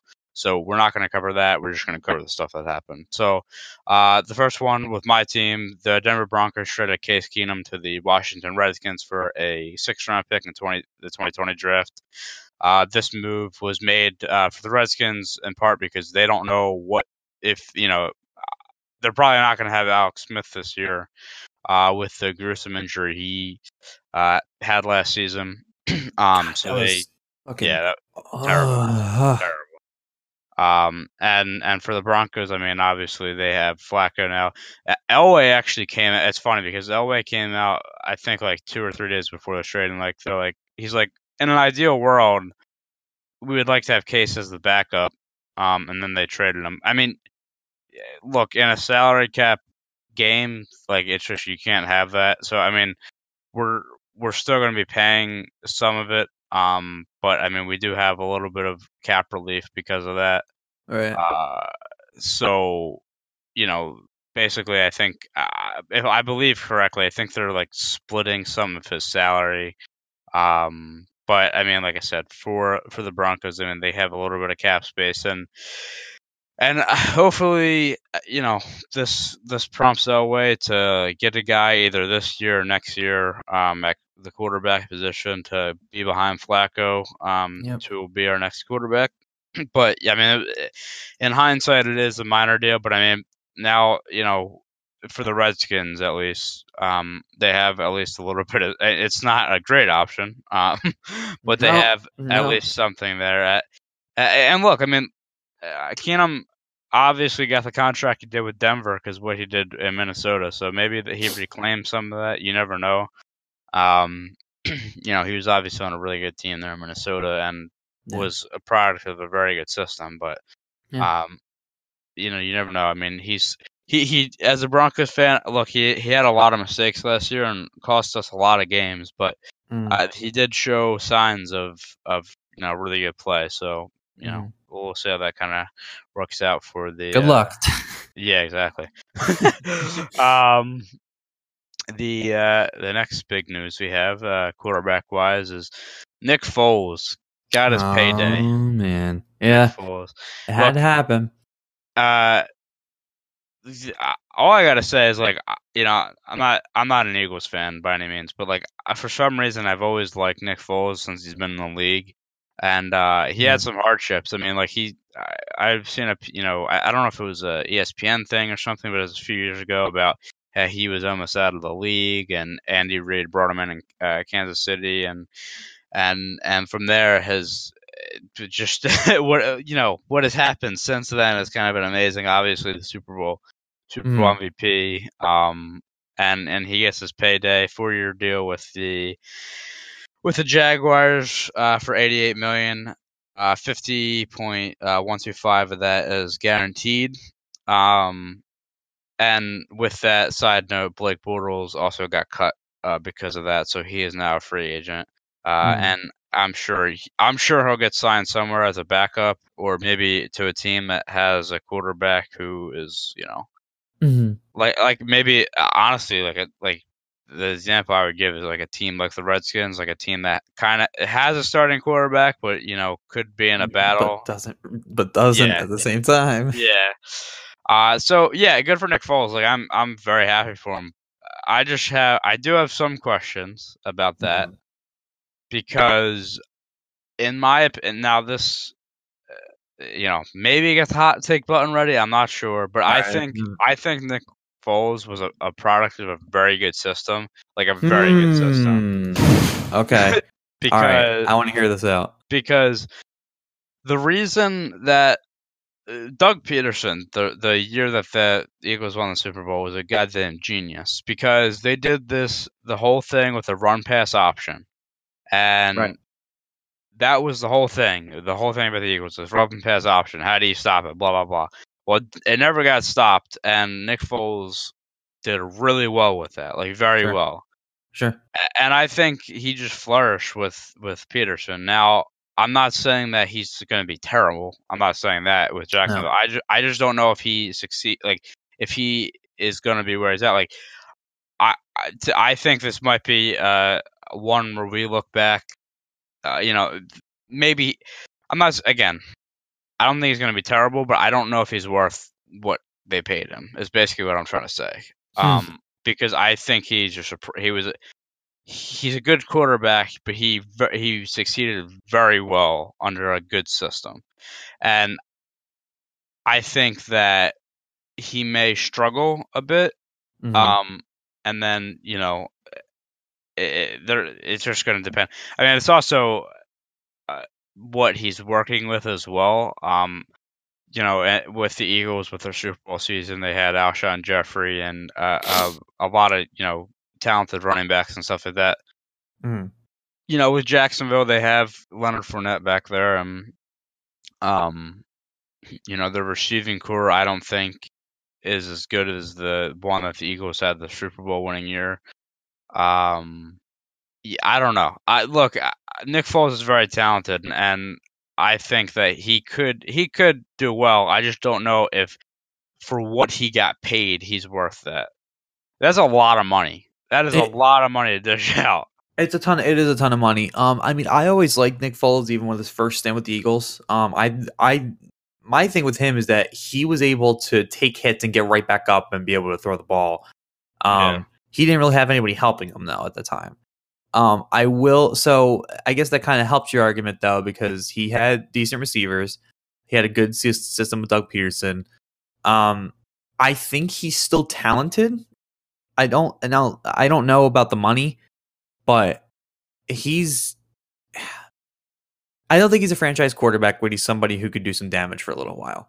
I'm not sure. I don't really know who he's throwing to, but I for some reason, like, I'm blanking on, like, I know a couple of the receivers, like, but D.D. Westbrook, who's kind of been a guy that came up recently. But they lost Allen Robinson last year to Chicago, so like, I don't want to say they're no names because they are receivers on the rise. I'm trying. I can't think of his first. Keelan Cole is another one they have. Sure. But like, these are guys that are not superstars by any means. Yeah, I mean, so if he has someone, I feel like if he has halfway decent receivers or people to throw to, he's gonna be fine. We'll have to see if he's worth the money. So we're gonna have to see in his first season. Really, we'll be able to tell pretty quickly. But there's something to be said for Carson Wentz getting hurt, Nick Foles stepping up, and a good system can make a quarterback. But when you get to a Super Bowl after not playing for most of the season, I think that speaks something for his skill, by a lot. So I think he still has some. He still has some skill on him, and I think he'll be able to take that to Jacksonville. I guess the question becomes: is he worth the money? Is he actually as good as he showed himself to be in Philadelphia? Because before that, he was making the rounds in the NFL. Yeah, so, I mean, he is 30 now. Right. So I mean, it's not. He can still play, man. I mean, he's still got some time. It's funny because, 30 is really, for any other sport, is you're starting to get to that older level, but that's still basically your prime. Right. But in the NFL, with just the shelf life of players, it's like 30 in the NFL is like old. Right. But yeah, I mean, we'll kind of have to see how he pans out. I just don't know. I'm a little hesitant. That's all I'm saying. Like, I think that it's possible he flops, and if he does, I wouldn't be surprised. You're what? So 88 over. He's getting paid $22 million a year. Mm-hmm. To me, that's a gamble. I don't know. It is a gamble. It is a gamble, and this is where he has to prove himself in a team like Jacksonville, right? Who has needed some quarterback help for a long time now. Jesus H. That was horrendous. That was horrendous. Yeah. Oh my God. Was not the answer. Nope, absolutely not. I see where you're coming from. I'm not sure if I totally agree with it yet. But I think this first season is going to be really telling about how good he is. But I also understand Jacksonville is not in the best place in the world, so it's going to be funny. They had a fall from grace, though. They did, from man. An AFC Championship to where they were last year. Yeah. Crazy. I mean, it is weird, and I haven't heard a thing from Ramsey recently. Wonder why that is. Asshole.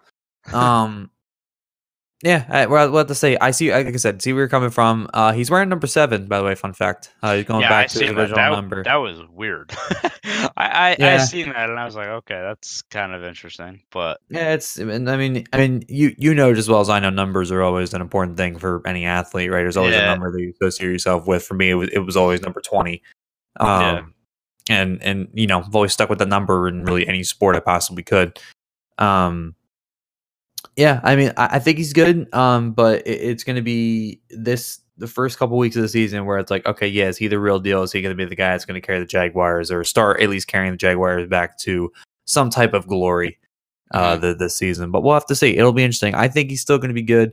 I have to go read his Players Tribune piece. He basically wrote a love letter to Philadelphia. Yeah. Once he was signed with Jacksonville, I haven't read it yet, but I got to go read that. I think even in his introductory press conference to Jacksonville, he said something like, "I always love Philadelphia" or something like that. I mean, you can't not mention them after everything you just went through with them. I mean, what are you going to do? I mean, I don't even think Jacksonville even minded that. It's a story for the ages, and of course, it happened right in Philadelphia. Yeah, really. So, gotta love it. I hit my mic there. Sorry, guys. The next story the next one I have here is I only added this because I think it's very funny. So Anthony Barr, who was with the Vikings last year, goes into free agency. She's like, all right, I'm gonna sign a deal with the New York Jets, and then so I see that, and then I see that notification, and then like 3 hours later, I see Anthony Barr has changed his mind. He's re-signing the Vikings. Yep. So that's kind of interesting there. So the deal is worth it's a 5-year deal worth $67.5 million, 33 that is guaranteed. He is a very good linebacker. But just like I said, I added that because I thought that was pretty funny. Let's see. Well, I will say one thing, as you'll kind of see through this trend. I don't know what has happened to the Jets and the Raiders this offseason, but they are just firing blows at each other. Like they are they sign somebody, the other team signs another, they come back with another signing. Yep. A big one here. This one kind of sucks because I was really hoping that the Broncos would sign him, but they didn't, of course, because they don't fucking sign anybody. C.J. Mosley, the linebacker for the Ravens last year, signed a 5-year, $85 million deal with the New York Jets. Again, a guy that I was hoping that the Broncos would get, but didn't.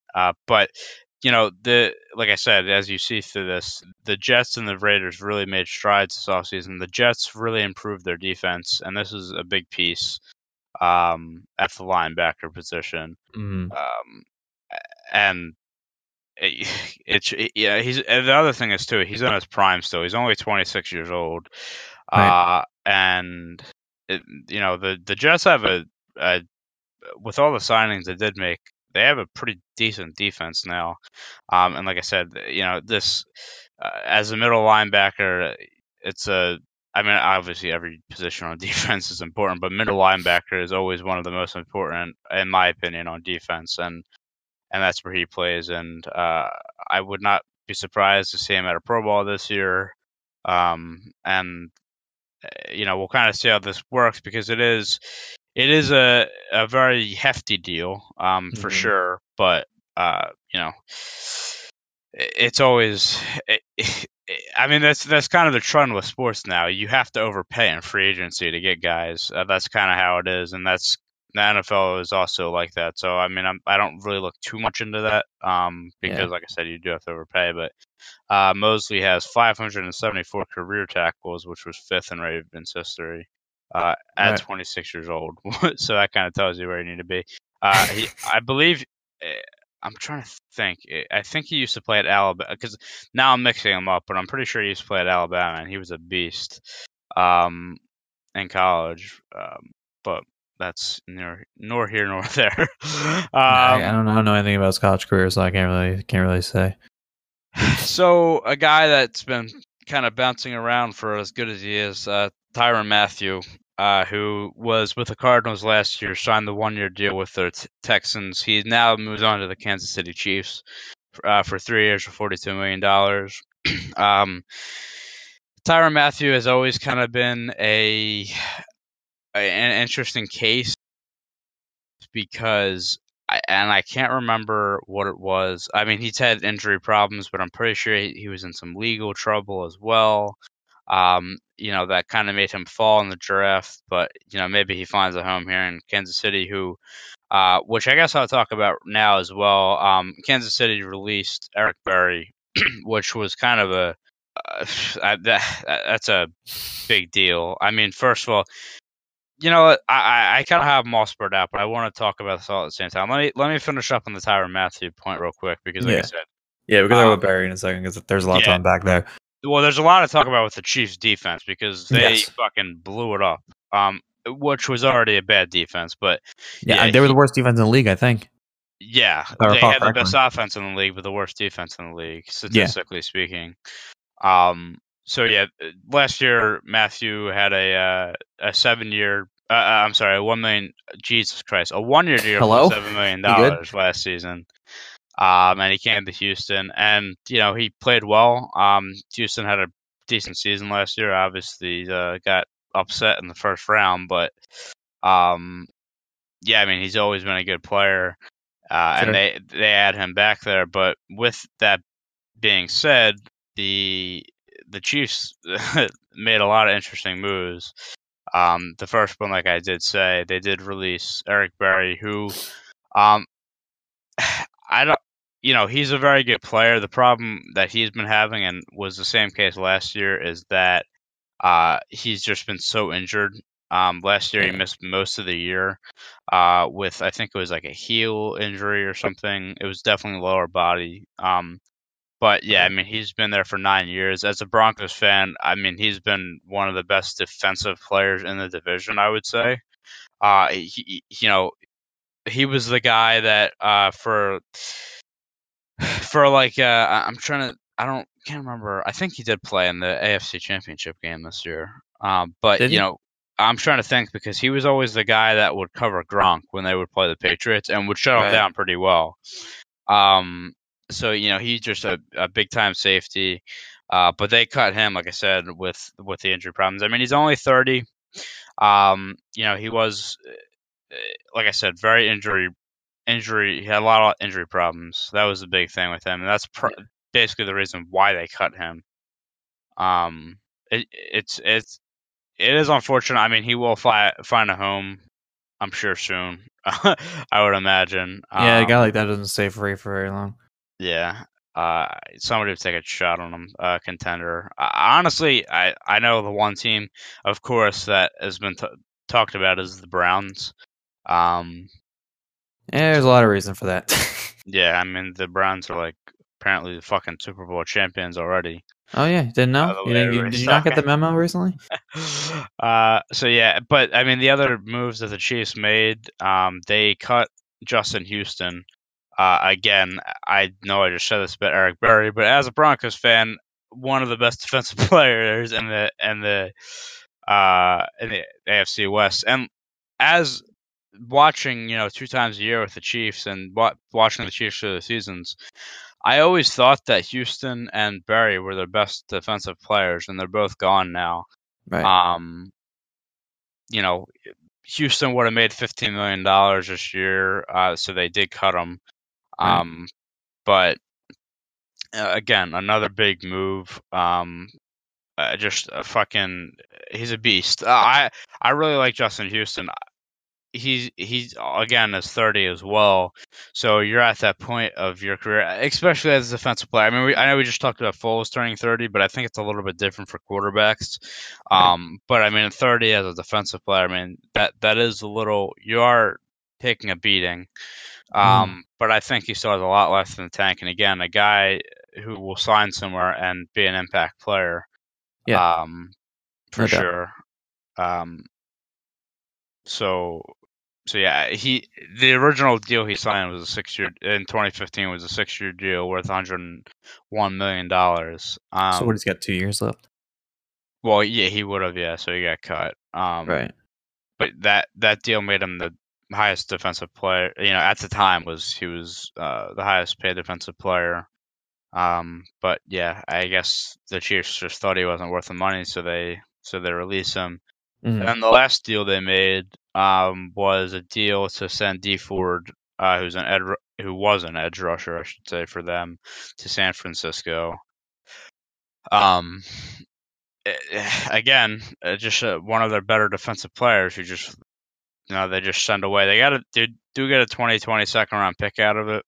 Mm-hmm. And Dee Ford, after the trade was announced, signed a 5-year deal worth $87.5 million with the 49ers. But now, we just went through 3 subtractions. I mean, they do make the addition of Matthew back there, but 3 subtractions. I mean, this could be a potentially really bad defense next year again. And it's going to be the question of, can that offense be as good as it was last year to carry that defense? I don't know. I just don't know. I mean, I just feel like the Chiefs games next year are going to end like 50-50, like every week. Like that's just kind of the feeling I have for them, because I just don't know who you have back here that's they need a new system. Anybody now. I mean, they need a new system. It's funny too because Andy Reid being a coach of like a team, like Andy Reid is a very well-rounded coach, and like I always thought like offensively and defensively, and always had the right players, but I guess they're gonna have to get some guys in the draft. Like I don't. It's gonna be a really bad defense. I would not be surprised if again it's one of those things where the Chiefs have the best offense but the worst defense. That would or not Mahomes falls from complete grace. That would be something. That would be honestly tragic. if we start seeing that kind of thing happen. But yeah, I mean, it's just I honestly can't wait to see. I mean, I guess the good news for that is if you're an NFL fan is that if their defense is going to suck that bad, that opens up their offense more, and that is one of the most that is the most prolific offense in the league. Yeah. So it makes for entertaining football. It's just that as a Chiefs fan, I would not be happy with the moves they had made on defense, but sure. And we'll see how that works out. Mm-hmm. A minor deal here, but kind of a sentimental one, I guess, for the Philadelphia area. Deshaun Jackson traded back to the Eagles it was Deshaun Jackson and a 7th round pick for a 6th round pick.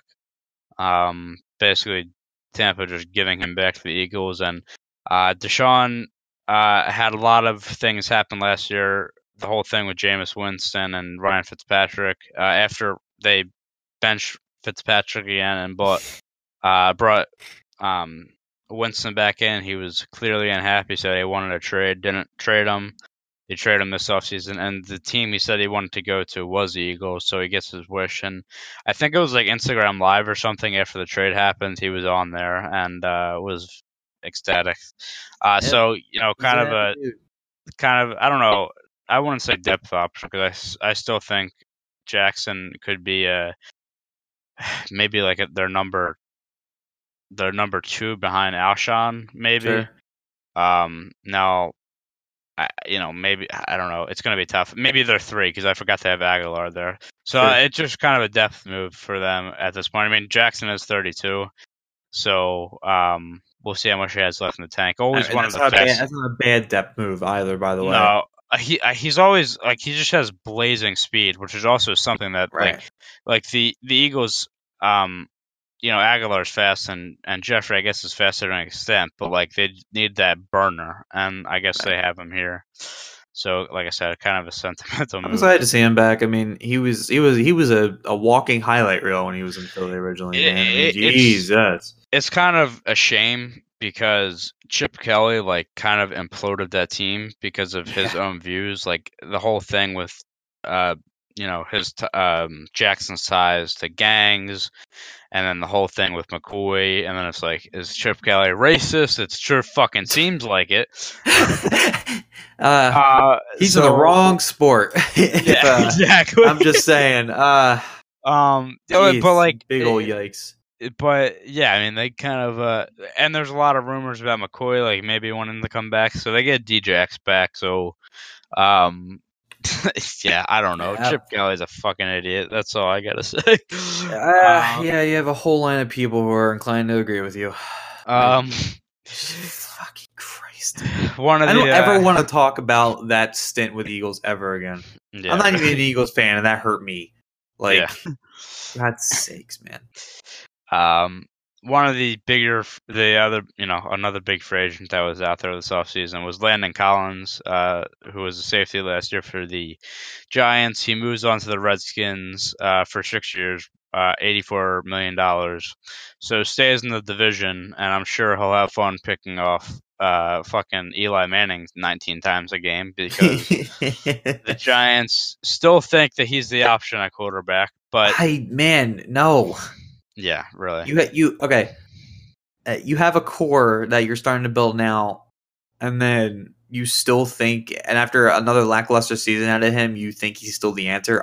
What is the logic for this? Like, I don't get it. The Giants are a mess, but they are a mess. But there are a mess, and you gotta love them dearly. This one's interesting to me because the Redskins are. at a point right now where they're not anywhere close to a Super Bowl, and I almost thought like Collins would want to go to a team where he had a chance to win.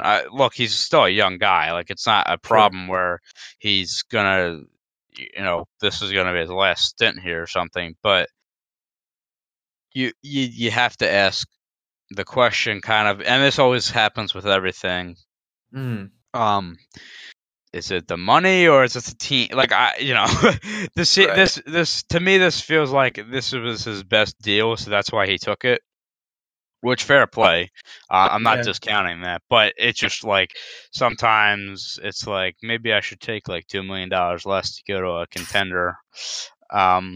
We find ourselves asking that question when all these huge contracts happen. If it's worth it, if they're not going to be a contender. But I mean, a lot of guys are just willing to sit on the money, and Godspeed to them, I guess. Yeah.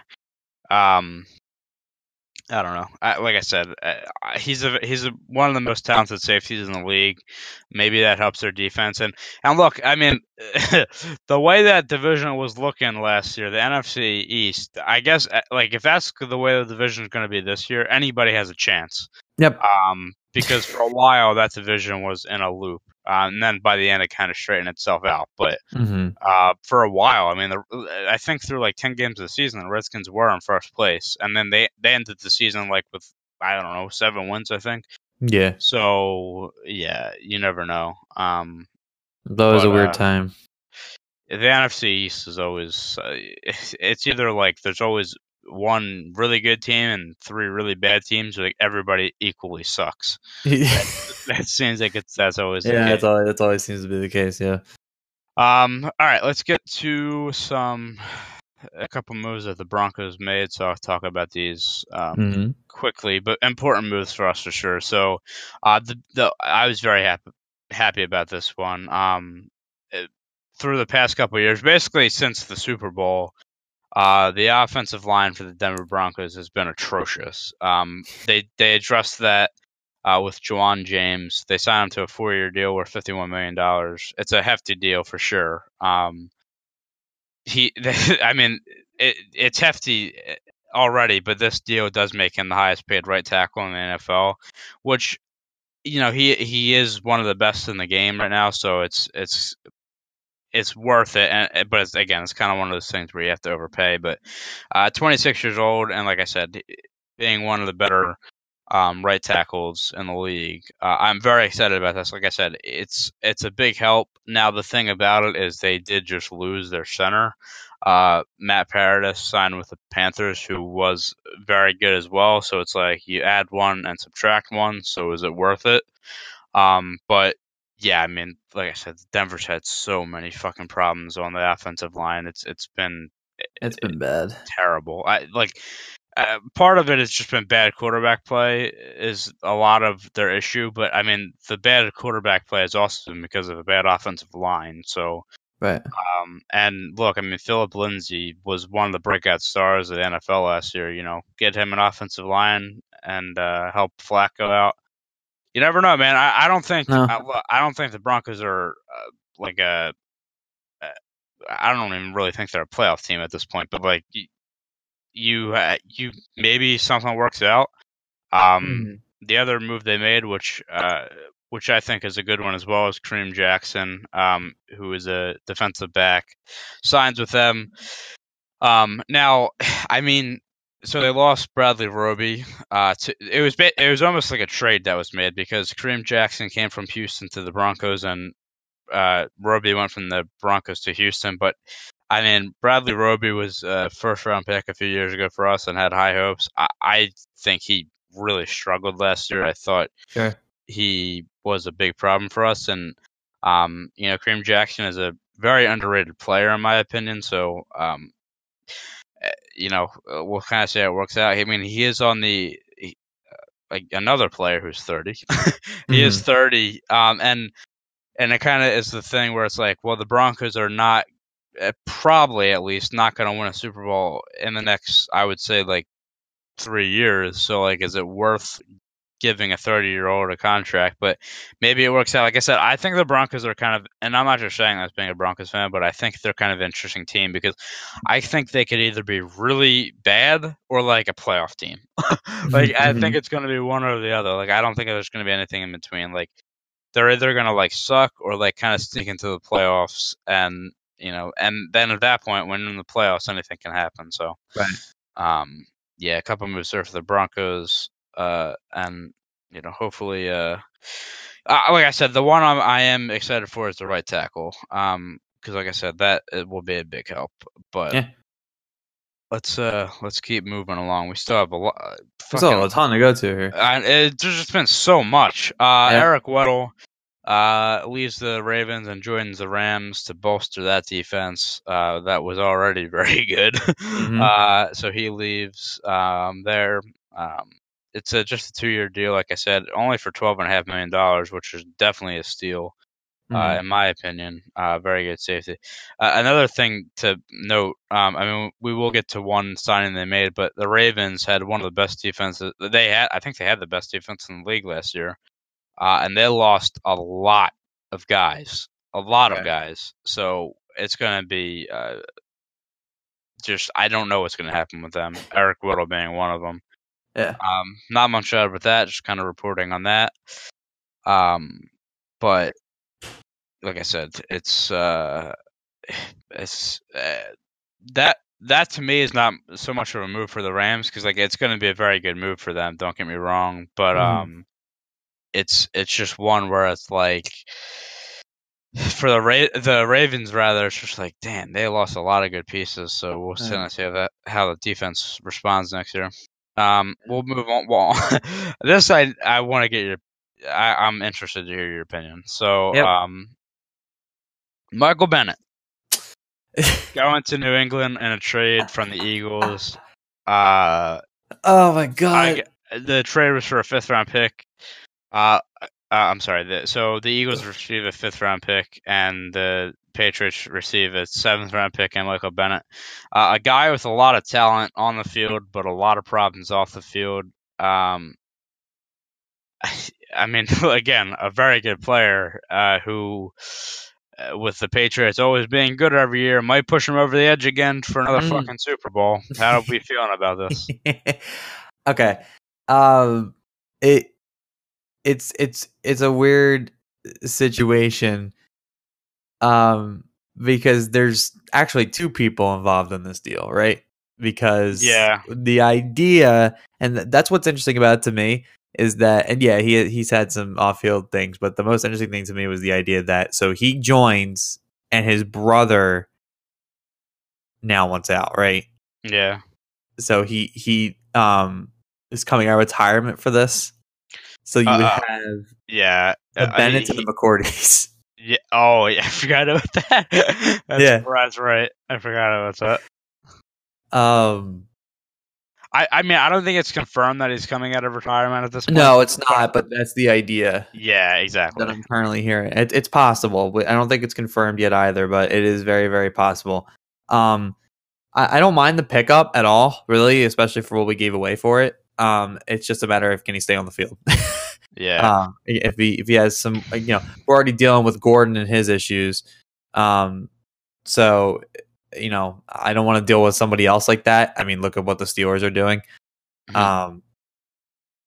So it's just, I don't mind this pickup at all, really. I mean, I don't think it's a blockbuster at all. Like the Patriots always find because it's the same thing with Gordon. Now, I mean, Gordon is a little bit of a different issue because I think a lot of that is a kind of a mental health thing. I think that's going on. But like the Patriots have a way of taking players that have a bad history and straightening them out under Belichick. Sure. Because guess what? You go to the Patriots, the idea every year is to win the Super Bowl. Right. So when players go there, and especially under that coach, the idea is that you go there and it's all serious, and you go there to win. So you play to win the game. I think it's a very good pickup for the Patriots. And like you said, it is funny because now does Bennett come out of retirement for this, and Yeah, I don't think this just I don't think this changes much. Like I don't think it's like a blockbuster deal. It's just funny with all the things that's surrounded with the possibility of this deal being worth 2 players. Mm-hmm. So that's my take on it. Really, I hope he's a force, but I'm not really holding my breath about it. Yeah. I don't know. I like I said, I think it's. I think it's an underrated because I don't think that he is underrated. I just don't think he's franchise. With everything else going on right now, I think this is a very underrated deal. I guess especially for what we gave away. Yeah, like with all the deals going on right now, I think this is a very underrated. And again, it's with the Patriots, so you always have to say, well, every deal could turn them into Super Bowl, but like this might just be again another piece that helps them get back to the Super Bowl. So yeah, yeah, man. Like I said, what people are maybe considering a minor deal could be a big deal in the end. Sorry, I'm laughing at this because not about the deal, but something that preceded this. So Golden Tate signs a 4-year deal with $4-year, $37.5 million deal with the Giants. The funny part about this is I don't know if you've seen it, but he put out basically a video. I think it was I don't know on Twitter, Instagram, basically going off of Jerry Maguire and talking about just like this contract he's getting. He did basically a skit, and it was actually pretty funny. I have not seen it, no. But basically the Giants here patching a broken bone with a Band-Aid, which we'll get to in a second. But, I like that analogy. Oh my god. But that's perfect for this. I don't know. If I'm a Giants fan right now, I'm on suicide watch because of what's happened. And by the way, poor Saquon Barkley because he is a very promising player and will be a good player, but a lot is falling around him, and it's also unfortunate because a lot of sports outlets now are talking about how they should have taken a quarterback last year with their second overall pick, and they should have. But I mean, at the same time, Saquon Barkley may end up being the best player out of that draft, and I don't think it's unreasonable. No, it's not. It's just that quarterbacks are so important. Yeah, I mean, and quarterbacks are franchise. Yeah. Like they're always the franchise, right? And you have a guy like Eli Manning, and he's on the decline. But I think they're tanking. They're getting in the top 5, I think. Unless is there a trade that it would be somebody else's property that I'm not aware of? Well, I don't know what their plan is because they do have a high pick coming up, and now they have picks from the Browns. So you would assume that they would take a quarterback, but they have to. So you never know. They have to take a quarterback. If they don't take a quarterback, there is going to be riots in the streets. There's Saquon Barkley. Okay, cool. You got Saquon Barkley, a player who, well, I don't know if he's going to stick around now, but if you don't get a quarterback, he's definitely not going to stick around. So now the Giants got to make this worth it. Yeah, like I said, I believe that Saquon has a very good chance of being the best player out of that draft, but it's just unfortunate because the rule of thumb is if you don't have a quarterback, you don't really have any hope. And that's kind of what's going on. Look, I mean, Eli is he had his heyday. I mean, he was a very good quarterback, but he can barely throw the ball over 20 yards at this point. So, I mean, they need to do something there. But yeah, like I said, we'll get to that trade in a second. But Golden Tate signs there. I always like Tate. Actually, this is not the last free agent. Well, sorry, I'm gonna move my. You want to try that again, or? Well, I had a set topic. I had a set list here, but we'll get to yeah, I'm struggling here. We will get to the trades after we get to the free agent signing. So, the Ravens did make some signings. They get Earl Thomas and Mark Ingram. Earl Thomas being the safety to replace Weddle, and Mark Ingram a good back. I mean, him and Kamara and New Orleans was a very good duo. But it was kind of at that point where he wants to be the guy somewhere, and at this point he gets it. And in his absence, the Saints did a very good job because obviously they still have Kamara there, and they signed Latavius Murray, who was a lot like Mark Ingram, kind of your goal line back where Kamara is everything else. I like that. Yeah, he is. No. The deal for Thomas is 4 years, $55 million. A lot of reports about him possibly going to the Cowboys. Obviously, that doesn't happen though. I think that was more a product of Cowboys fans just fucking being Cowboys fans and hyping everything up. Ingram though, it's funny. I mean, he gets 3 years for $15 million. I thought he would have got a little bit more than that, but little bit of a team friendly deal there. Like it's $5 million a year. Promise to rebuild around Lamar Jackson. I mean, I don't even know if you can say. I guess it's not really a rebuild. It's no, more a retool. I would say. Yeah, like I mean, they were a good team last year. I mean, they made the playoffs, but they did lose a lot of guys, and it's at the point now where it's like, hey, man, if Lamar Jackson fucks up, you don't have Joe Flacco behind him anymore. Yeah, right. This is Jackson's, like, we're throwing you to the wolves now. You're the guy. Yeah. Show us we didn't make a mistake. Yeah. Because I got to think that was a lot of the conversation before the Flacco thing. Because, I mean, for all intents and purposes, Flacco could have stayed. I mean, I don't think there was anything wrong with him staying. I mean, look, like, this is the reason I'm kind of optimistic for him in Denver is because, like, before he got injured last year and Jackson ended up taking over, he was having a fantastic year, like one of the best years he's had in a long time. So that's why I'm kind of holding out hope. But like that's the thing now for the Ravens is, I mean, their backup quarterback, I believe, I don't know if he's re-signed yet or not, but would be Robert Griffin III, who is well, it is like that, but it is good for them because of how they run their offense. They run like a college offense at this point, like with a lot of Lamar Jackson running, and that's kind of Robert Griffin's game. So it's like it kind of works for them. But I think he revived the running quarterback. Like, I mean, obviously Mike Vick was always that guy, and we've talked about that before with Lamar. We made that comparison. I mean, it was like. I mean, obviously Vic, and then you had like Colin Kaepernick was like, I mean, to an extent. I mean, he had a good arm too, but Robert Griffin III. Now you got Lamar Jackson. So yeah. I mean, like I said, I hope for the Ravens' sake that Lamar and I like Lamar Jackson. He was a great college quarterback, but the whole question was, well, will it translate to the NFL? And last year it did. You just kind of have to hope for them that it continues that way. Right. Yep. And I mean, I think no matter what, the Ravens offense is going to be really fun to watch because you mentioned college offense. I mean, no matter what, it's going to be interesting. Lamar's going to be all over the field. And he's able to throw some dimes, man. Don't ever count that out. He's able to throw dimes. So we'll have to see if he's the real deal.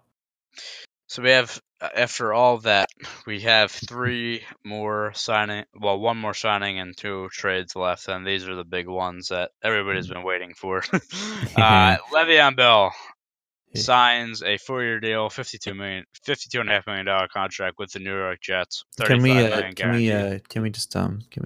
a second? It's finally fucking over. I think I think we talked about Le'Veon on about every podcast from September to November. We did. And we've been talking about Le'Veon Bell basically since we started the podcast. You're not wrong. You're literally not wrong. Like, I'm pretty sure this whole saga started at the start of the podcast. All right, and just like that, guys, we're ending the podcast. That's it. That's all this podcast is made for. So we can just talk about Le'Veon Bell. It's been a good run. Thanks for tuning in. We'll see you never. It's funny you say that because it literally is true. God. But yeah, the saga is over. I will say, if you would have told me back in June of last year that all this would have happened with the Steelers and Le'Veon and Antonio Brown and all this happened last year, I would have said no chance. Like, I would have said Le'Veon would have played last year. They would have made the playoffs, would have been a Super Bowl contender. Brown would not have been traded at this point. It's all falling apart, and the Jets were a team that were one of the favorites for Le'Veon for a while. The Jets were there. The Colts were there as a possible favorite destination. It's been the Jets for a while though, like for a solid couple of months. Yeah, it really has been. I mean, that was the big talk because they had a lot of cap space and kind of needed. I mean, it's kind of unfortunate because Isaiah Crowell had a very good year last year by his standards, and he got cut just because of it. The guy they brought in, he's a good running back, so it kind of sucks for him. But it is the business. So Le'Veon comes in. Like I said, it's just kind of incredible that he didn't play last year. In my eyes, I didn't see it. But yeah, the kind of the teams in the end it looked like were the Ravens, the Colts, and the Jets, and he goes to the Jets. And like I said before, with the Jets, I mean they use their cap space to their advantage this year. I mean they did make a lot of signings.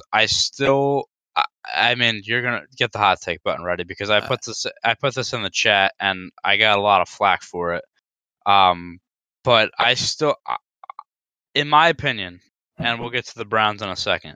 But in my opinion, the Jets are like an 8-8 team this year, and the Browns are like a 9-7 team, which is still good.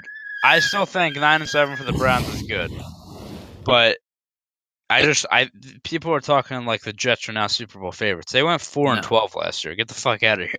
They have I mean, I'm not going to say that he's not going to make an impact on the team. He is. He's definitely going to get them a few more wins this time around. I do not think they're there yet. They are nowhere close. Yeah. I think they have a lot left to fix. I mean, good. They have the star running back. They have the diva. Good for you. You're going to see improvement. You're going to be excited with your first few weeks, but you're going to realize really quickly where all your holes are. I mean, look, like they made good signings. The other ones we didn't really talk about for the Jets were Jamison Crowder, who's a good receiver, comes over. They got Clutchy Osembele from the Raiders and a deal, who is an offensive lineman, and then obviously improved the defense. But that does not make them Super Bowl favorites. No, not at all. I mean, there's a lot of work to be made, and they made a lot of good strides in the offensive line as well. But they still have the Patriots to go through. Yeah, exactly. I mean, it's still the Patriots division to lose. So it's He was being such a diva about this too, by the way. He was tweeting, he's like, "Oh, there's so many deals on the table. Which one do I take?" Yeah, he was kind of being an asshole. Shut up. Yeah. He was playing. Yeah, look, I mean, he was pulling the entertainment factor, but he's gonna have a career as a DJ or something after he's done, man. I mean, Jesus.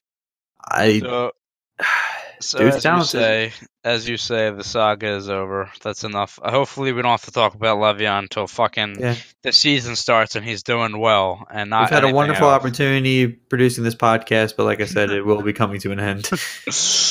All right, and then the other big thing again with the Steelers. Sound a little more excited about it. Why don't you? Look, I'm not. I know I sound like a Steelers fan right now. Goddamn. Fucking Yinzer. Who is very depressed right now. Steelers. If you're a Steelers fan right now, you're depressed, like I just sounded, because not only did you lose your franchise running back, but you lost your franchise wide receiver, and got fucking nothing out of it. Steelers, what do you? I hope you still enjoy Big Ben. By the way, and the best thing about your season next season is going to be Connor. So, I will say this for the Steelers. I mean, Bell and Brown are kind of problems off the like they're divas, like you said, and it kind of destroyed that team internally. Like there was a lot of things saying like Big Ben's like, "Hey man, if he's not gone, I'm gone," and they stuck with Big Ben. Which is a bold move. I think part of that is just loyalty. At this point, he's been their guy for so long, and he's still a top quarterback. I mean, he's definitely declining. Don't get me wrong, but he's still one of the top in the game, and I think it's kind of more than that. And I think Antonio Brown is sort of a cancer. Like I think they were kind of.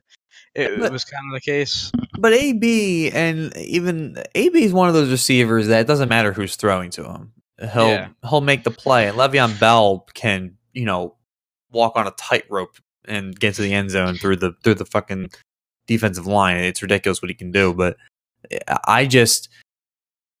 Big Ben's on the decline. AB and Le'Veon Bell are still kind of in their prime.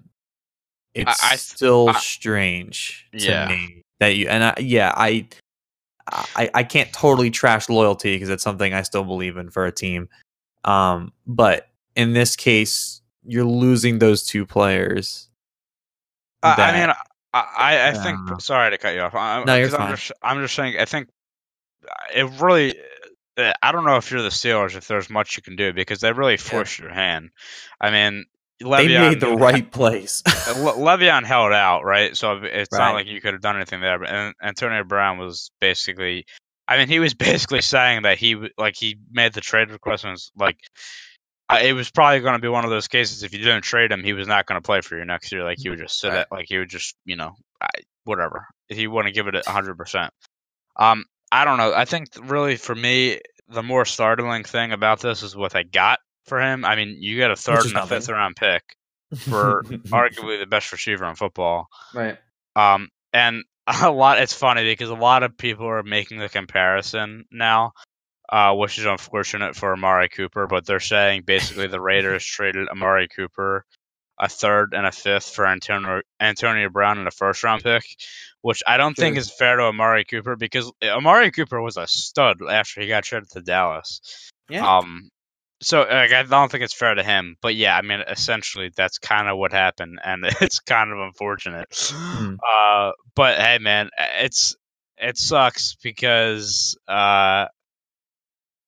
I mean, I don't know. I still think the Raiders have a lot to go, but I'm again saying this as a Broncos fan, I was like, just don't come to our division, and he came to our division. I mean, there was talks that Le'Veon might come to Kansas City, so like at least we want 1 for 2 there. I would have shot myself in the head. Jesus. But yeah, I mean, and he did get a deal as soon as he signed there as well. 3-year deal, $54 million, 30 guaranteed. And he does have, he did have a deal left with the Steelers, which was 3 years for 38. So they just gave him basically a little bit more money there, which he is worth. But yeah, it's fucking poor Steelers, man. Poor Steelers. They turn this around or something somehow. I don't know, man. I can't stand that freaking team. But yeah. Jesus, I would love to get a Steelers fan on here, but I don't know any who would be willing or able to talk about it in full detail. I don't think, but I would love to get a Steelers fan on here and have them talk about what they think is going to happen for the season. Maybe I can find one. Yeah. If anybody's listening, if you're a Steelers fan and interested in talking about it on the podcast, we'd love to hear from you. Yeah, because like it's such again, talk about a fall from grace. I mean, like I know I myself and a lot of people had them as possible Super Bowl favorites last year. They don't even make the playoffs, and now you lose 2 of your best players. And I know everybody said, look, and I'm a huge Juju Smith-Schuster fan. Don't get me wrong. Oh, like, my boy Juju. I might be one of his biggest fans out there, but I will say this: he was doing well because he was a product of him being the second receiver. I mean, right? Antonio Brown was getting a lot of attention. You now throw to Juju. Will Juju now struggle being the number 1 option? That's the whole issue here. He's the guy now. He's the guy. So can he prove himself? And they have James Washington, who was a 2nd-round pick last year for them, who is a talent, but he's still kind of raw at this point. Like he's not fully developed. But does he maybe step in? He's got to be a big. It's a big step. Juju tweeting out, by the way, after the trade of Antonio Brown, I'm ready, and a picture of his great catch he made this year against the Raiders. With Antonio Brown in the background, so a little bit of a shot there by Juju. But we move on to finally get into our last topic about the NFL. It's been a long segment here, but I kind of knew this was going to happen. But this was kind of I wouldn't say out of nowhere because it was being talked about trade rumors, but a huge trade. Odell Beckham Jr. traded to the Cleveland Browns for a first-round pick, a second-round pick, and Jabril Peppers, Jabril Peppers, who will basically be.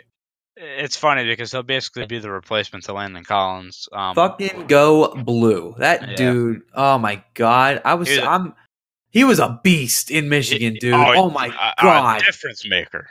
One would say. Christ, he played pretty well for the Browns as well. It's just he just kind of was in the background.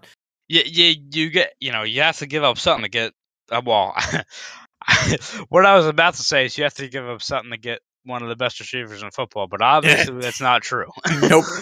So say it with me, fleeced. Yeah, fucking Christ. You look at this. I mean, and I'm not going to say who's better, Antonio Brown or Odell, but it doesn't fucking matter. Exactly, they're in the same tier, yeah. And the Browns, the Giants got this for Odell. Which Giants fans are still pissed because Odell is one of the most popular players in the league and a talent.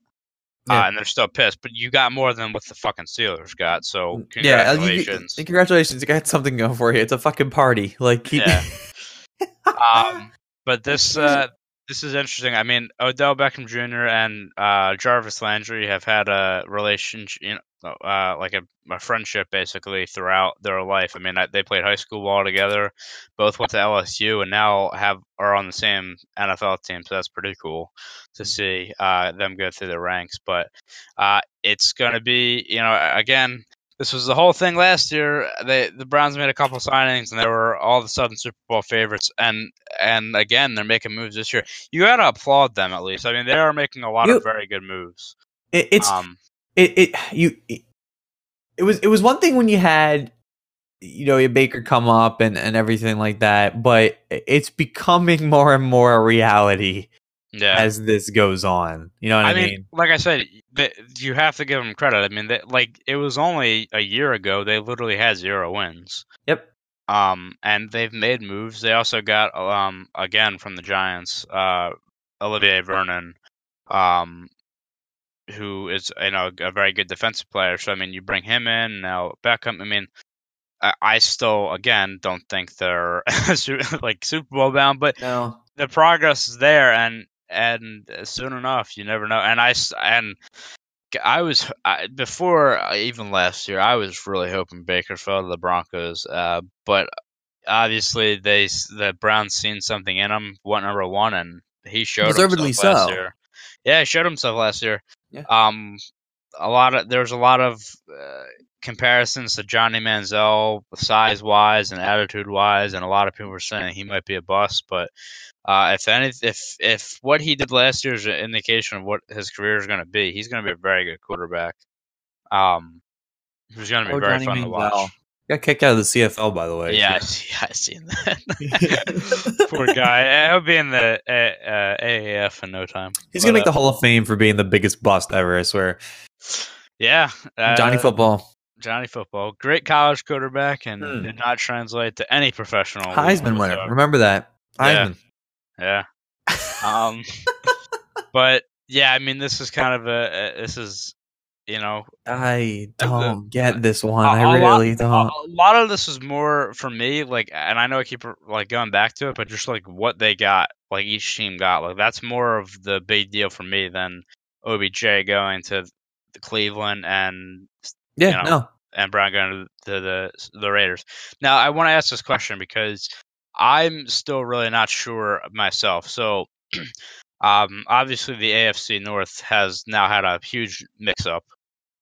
Who, in your opinion, wins the division? If you're going off right now, just kind of throwing you on the spot here, but right now, I think the Bengals are a safe pick not to be.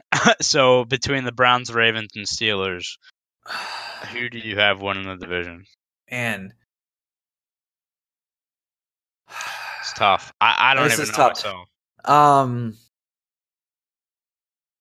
Damn, dude. Because the Browns have a chance. I want to say the Browns, and I think the Browns might be the team there, but it's just like the Ravens are a good team as well. I'm gonna go if I said right now, I would say the Browns would be my team.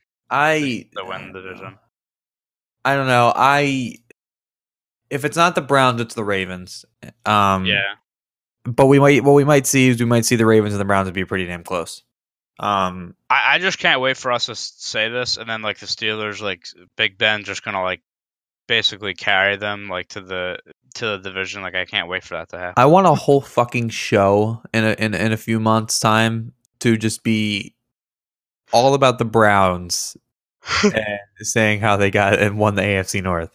Yeah. Oh my god, if it's not the Browns, it's the Ravens. I know Bengals are dead last. Steelers, unless they have to prove me wrong. I mean, they still, for all intents and purposes, they do have some weapons. And I don't think they're gonna because you're right. I mean, they still have James Conner there who proved himself. We kind of shit on. I'm sorry to cut you off, but we kind of shit on Big Ben a little bit, but he's still a good quarterback, so good. Man. I mean, he just is not he's not going to be the guy who's able to carry anymore. Like he's just not at that status, but he can still throw. I mean, I'm not going to lie. I'm a little scared to say it, but I could definitely see the Steelers still winning that division because I don't think people, look. I mean, obviously, it's what just happened to them is crazy. They lost the two best players, but I still think like there's something there. It always seems that way, at least. It's not completely out of the question for them to win it. I'm saying this because I don't see any other way this can happen.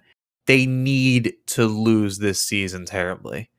If Steelers want to be making any decent changes, this season's going to give them the kick in the ass. Mm-hmm. It's one of those scenarios, you know what I mean? Like it's I'm not telling them to tank purposely. All I'm saying is if they end up becoming complacent and take the North or place second in the North, you might see them trying to stick with an aging team, especially with Big Ben. Yeah, I agree with that for sure. Because I feel like that is kind of their thing.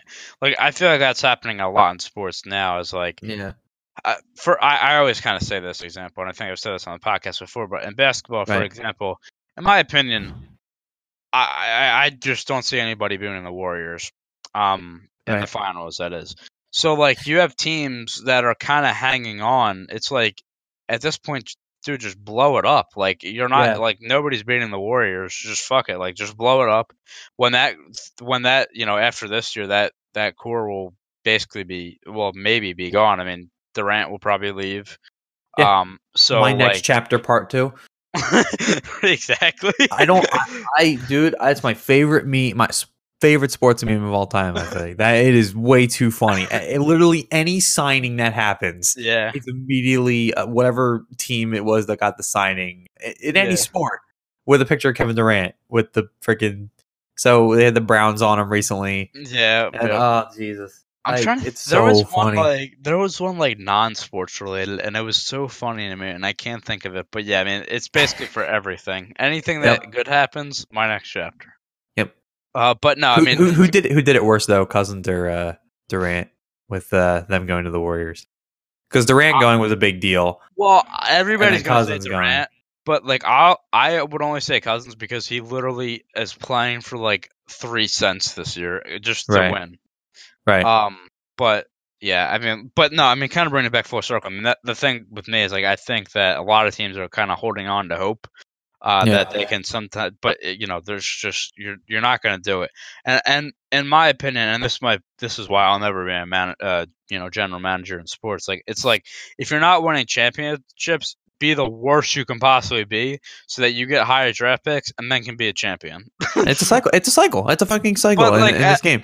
And I understand that you got to keep fans and seats, and you got to have interest. But like that's kind of that would be my philosophy. And again, why I would never be a GM. So I just wish that, and this is coming from a Flyers fan, just trust me when I tell you I get it. You need to be willing to cut off like the low hanging fruit at some point. You know what I mean? Yeah. Like, and that's just the problem with seeing a lot of teams, especially the Philadelphia fucking Flyers. there's guys that are just going to be holding the team back and just don't need to be with the team, and they'll probably have some trade value. So I just don't understand why everyone is so hesitant to make these kind of, or at least inquire about them, right? So, let's say, Big Ben starts to fall this season like terribly, right? Why wouldn't the Steelers at least ping the market just a tiny bit to see who's willing to get him? Because I'm sure there's a bunch of teams who would give up some decent assets for him, even though he's kind of on the decline. And I mean, like that's their whole thing. I mean, for all intents and purposes, like basically, Le'Veon, this actually happened for, but basically for Brown as well. Like you basically got nothing for two. That's the problem here. That's really why we're talking about this. Nobody got anything. Yeah. So like that's my whole thing. I mean, with Le'Veon, it was the whole contract situation. So why? I mean, I know it could have been tough, but at least trying to sign him to that franchise tag so you could trade him. Yeah, I think would have been the option there. But like I said, that's the biggest takeaway for me for this offseason is basically what happened with the Steelers, basically, because, and I'm not saying just the Steelers, but it kind of outlines the NFL for me. Well, sports in general, really, it's just like you have to get something. You cannot let these guys walk like that. And when you make a trade, you got to get more than what you got. But on that note, we're going to wrap this up. It was a long discussion, but like I said, this has been one of the craziest off seasons, and we literally couldn't. And this all happened over the course of like a day or two. By the way, yeah, really, this happened. Most of the fruit of most of what we talked about today was like a day or two of free agency. It was ridiculous. Real quick, and I don't want to spend too much time on this, but like, what's your whole take on the whole loyalty thing, especially with what's been happening in the NFL? We could make a huge big topic out of this. we really could. Oh my god! I've always said that. In the NFL, I don't know if it's so much not. Look, here's the thing for me. I can't really differentiate because I don't know if it's more of not loyalty or there's just everybody. I feel like the NFL is so crazy. Like everybody's just always moving. Here's what it is for the NFL, right? Is every position is starting to get their payday now. And everyone's starting to realize, right? Like the fact that you got guys like Mac who are getting those kind of contracts. So now instead of that kind of money only being for running backs, wide receivers, and stuff like that, those quarterbacks too. And quarterbacks. Sorry, linemen at this point are going to be asking for that type of money because it's like, well, typically for them, it would make sense for them to just sign long-term deals with low value, right? Because they could. That's what they're going to get. Really anywhere else, right? Like they're not this huge trade value like market. I'm using the wrong words. I get what you're saying, yeah. But what I'm trying to say is that like Le'Veon Bell goes on the market, everybody wants him, right? And they'll pay him, right? A lineman, it used to be they go on the market and there's it might be for a trade, it might be a couple draft picks at the most, or late draft picks, too. Right? Yeah, like 5th or 6th round. That's not the case anymore. So loyalty is basically dying in the NFL because every position is getting their paydays now. Deservedly so. I'm not going to say, that it's a bad thing. I'm just saying that players realize like, oh shit, I can go somewhere else and people are going to actually pay me. So I think like, and this might be a biased take just because like hockey being what it is in my life, like it's my favorite sport and stuff like that. But I always thought that the loyalty in hockey was so much different than the other sports. Like, it's kind of it's tough to say. It's tough to say that now with kind of what's happened in the past year with Tavares and Carlson and stuff like that. But like, it's just it's like fucking the NFL. I maybe don't follow every single move in the NFL. The next season I watch the NFL. I'm like, when the fuck did he sign with this team? And it's just like, but that I see that, and then that happens like 15 more times. Like I'm just like, how did he get here? Baseball. Sort of the same way. You do get a lot of movement there. The NBA, I don't think there's any loyalty there. It's just like that's the whole thing for me. Just like I don't know. Here's what's funny. So I want to use Alex Ovechkin as an example because he actually talked about this recently. This is coming from RussianMachineNeverBreaks.com in case you really just like this weird ass website. Well, it's actually it's a weird website, but it's kind of a big website. It's basically like a Capitals insider kind of thing. So they talked about Ovechkin, which, in case you don't know, Ovechkin has had a 13-year, $124 million contract with Washington, and it's coming to an end, and he's going to be a UFA in 2021. So obviously there's questions surrounding him if he's going to test the market or if he's going to re-sign with the Capitals. What he said is just so different than what you're used to hearing nowadays. He said, and this is a direct quote, "I won't make any comments for now. I still have a contract, but I've been playing only for two teams in my life, the Dynamo Moscow and the Caps. I don't like too much to change teams." So, but it goes on to talk about that the thought process is if he doesn't re-sign with the Caps in 2021, he hasn't played the NHL at all. Yeah. Because the only thing that's left for him to do is go to the Olympics, which, if you know, the NHL has not done this past year. Widely criticized, by the way. All the players still want to go. But if he goes to Dynamo Moscow, I believe he can play in the Olympics, and that's the idea. So unless the NHL changes the ruling, at the end of 2021, Ovechkin's going to be out of the NHL, and he's going to finish his career in Moscow. Which would be, first of all, very unfortunate. But it's a big point because he's got a cup now. So he's done, and all his awards, like he's done. Like you're right. He just wants that Olympic gold. Yep. If he goes to the KHL, he can do that. So I mean, I would hope the Caps because he's still the best goal scorer in the league right now. Mm. So I would hope he gets a contract from them, but you just never know. But yeah, I just always thought with especially football, there's just no. I hate saying no loyalty because I don't know if that's the right way to put it. It's just there's just so much movement, and I don't know why that is. I don't know if it's a loyalty thing or if it's it's just he's Russian, so loyalty kind of runs in his blood. The U.S. it does kind of make sense when you think about it. The U.S. and Canada, more capitalist countries, looking for the payday, right? So that's kind of the attitude you get when you're living in countries like that. Is you're always looking for the highest payday. You're looking to whatever opportunities are available to you. It's like switching jobs, right? I mean, you could be with a company for 15 years, but then another company comes along and say, hey, basically same kind of work, but we'll give you like a $30,000 salary raise. Why would you not take that? You know what I mean? Exactly. It's one of those things. My father is even he worked for a company for, I don't know, close to 20 years. And then only a few years back got a new job. It happens. And it's really no different in sports when you think about it. The only difference in sports is that there are people cheering you on. There's nobody cheering my father on except for his family. You know what I mean? That's really it. It's so I understand why players aren't loyal anymore, but there's something to be said for the guys who do stay on teams because they're loyal to the fans, they're loyal to the team, the organization, all that stuff. I've always pondered this. If I in the other alternate universe where I'm in the fucking NHL, right? I'd probably want to go play for the Flyers, man. I'd probably if let's say I hate putting myself on this level because I'm never even remotely close. But let's say I'm on the Tavares level, right? Let's just say that, right? I get drafted somewhere high, and who would it probably be? It'd probably be, I don't know, Troy or Ottawa. Yeah. if I'm the first overall pick, or Edmonton because draft lottery, but right. So let's say I go to Ottawa, right? And I play there for, I don't know, I do my ELC. So 3 years. Yeah, which is 3 years, and then maybe a couple more, as just a tiny extension, maybe a 2 or 3 year extension.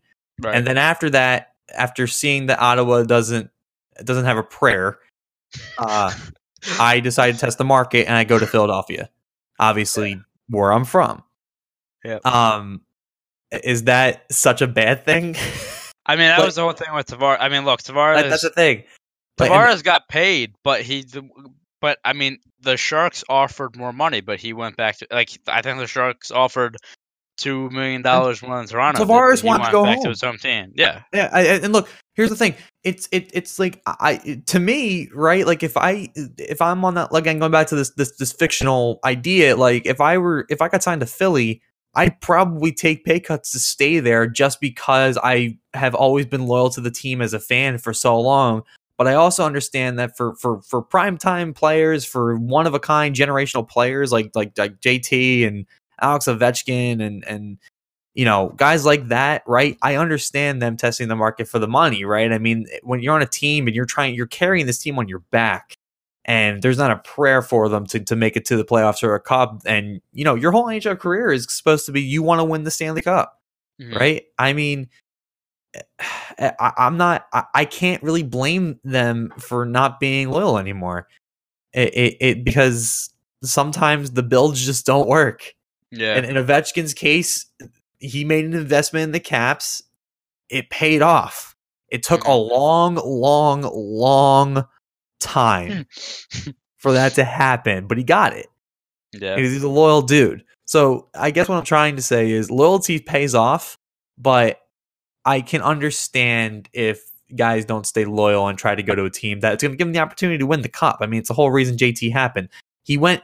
It'd be interesting the question that might be interesting for JT's case is if the Leafs weren't in the position they were in, Austin Matthews, better offense, starting to finally get their groove going, would JT have signed? Yeah, I mean that it's hard to really give you an answer because we don't know. But no, and we never will. But I mean, it is a true point because if Toronto wasn't successful, does he go back there? It's tough to say. I would like to think that for any sport that the number one priority is winning. I would hope, right. But I just don't know if that's the case for everybody. So if that is to say that was the case for Tavares and the Leafs were not winning, I would almost hope that maybe he stays with the Isles or maybe takes I don't know, a bridge. Can you imagine if he stayed with the Isles right now after what the Isles have been doing this season? Yeah, Jesus. Really. Yeah, really. I honestly, and I don't know if this is hot. You can tell me they might have been on par with Tampa Bay if he stayed. That is hot because Tampa Bay is having one of the most ridiculous seasons I've ever seen. I know. Anyway, before we get way too off topic. Yeah, but you know what? Maybe next time we record, we'll make this one of our big topics. How about that? We'll continue to talk about this because there's a lot to be said. I did kind of make most of my point. I guess before we sign off for good, I did want to bring back to the NFL.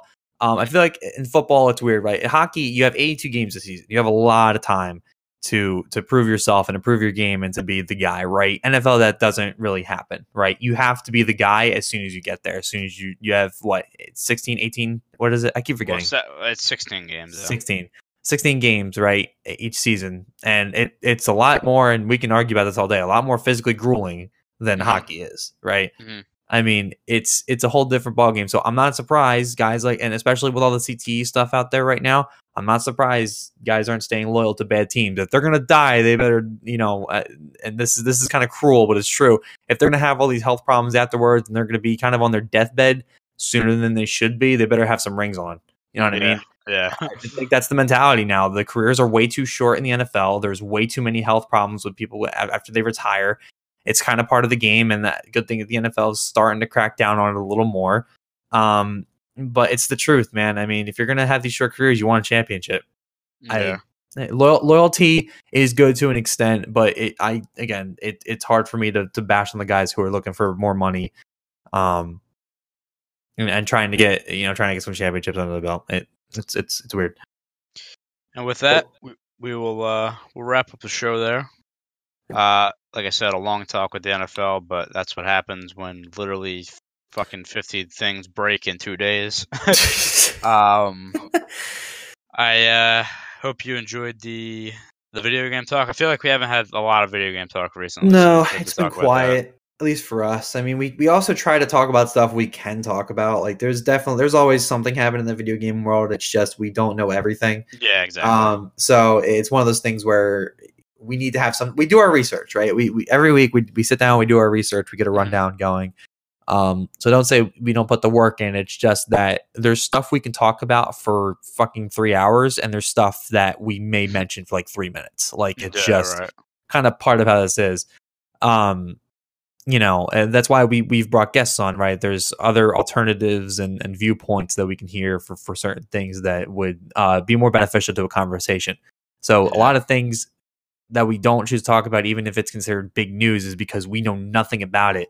And it's not really worth bringing up at that point when we can spend time having conversations about stuff we do know about and might be a little more interested in. So yeah, for sure.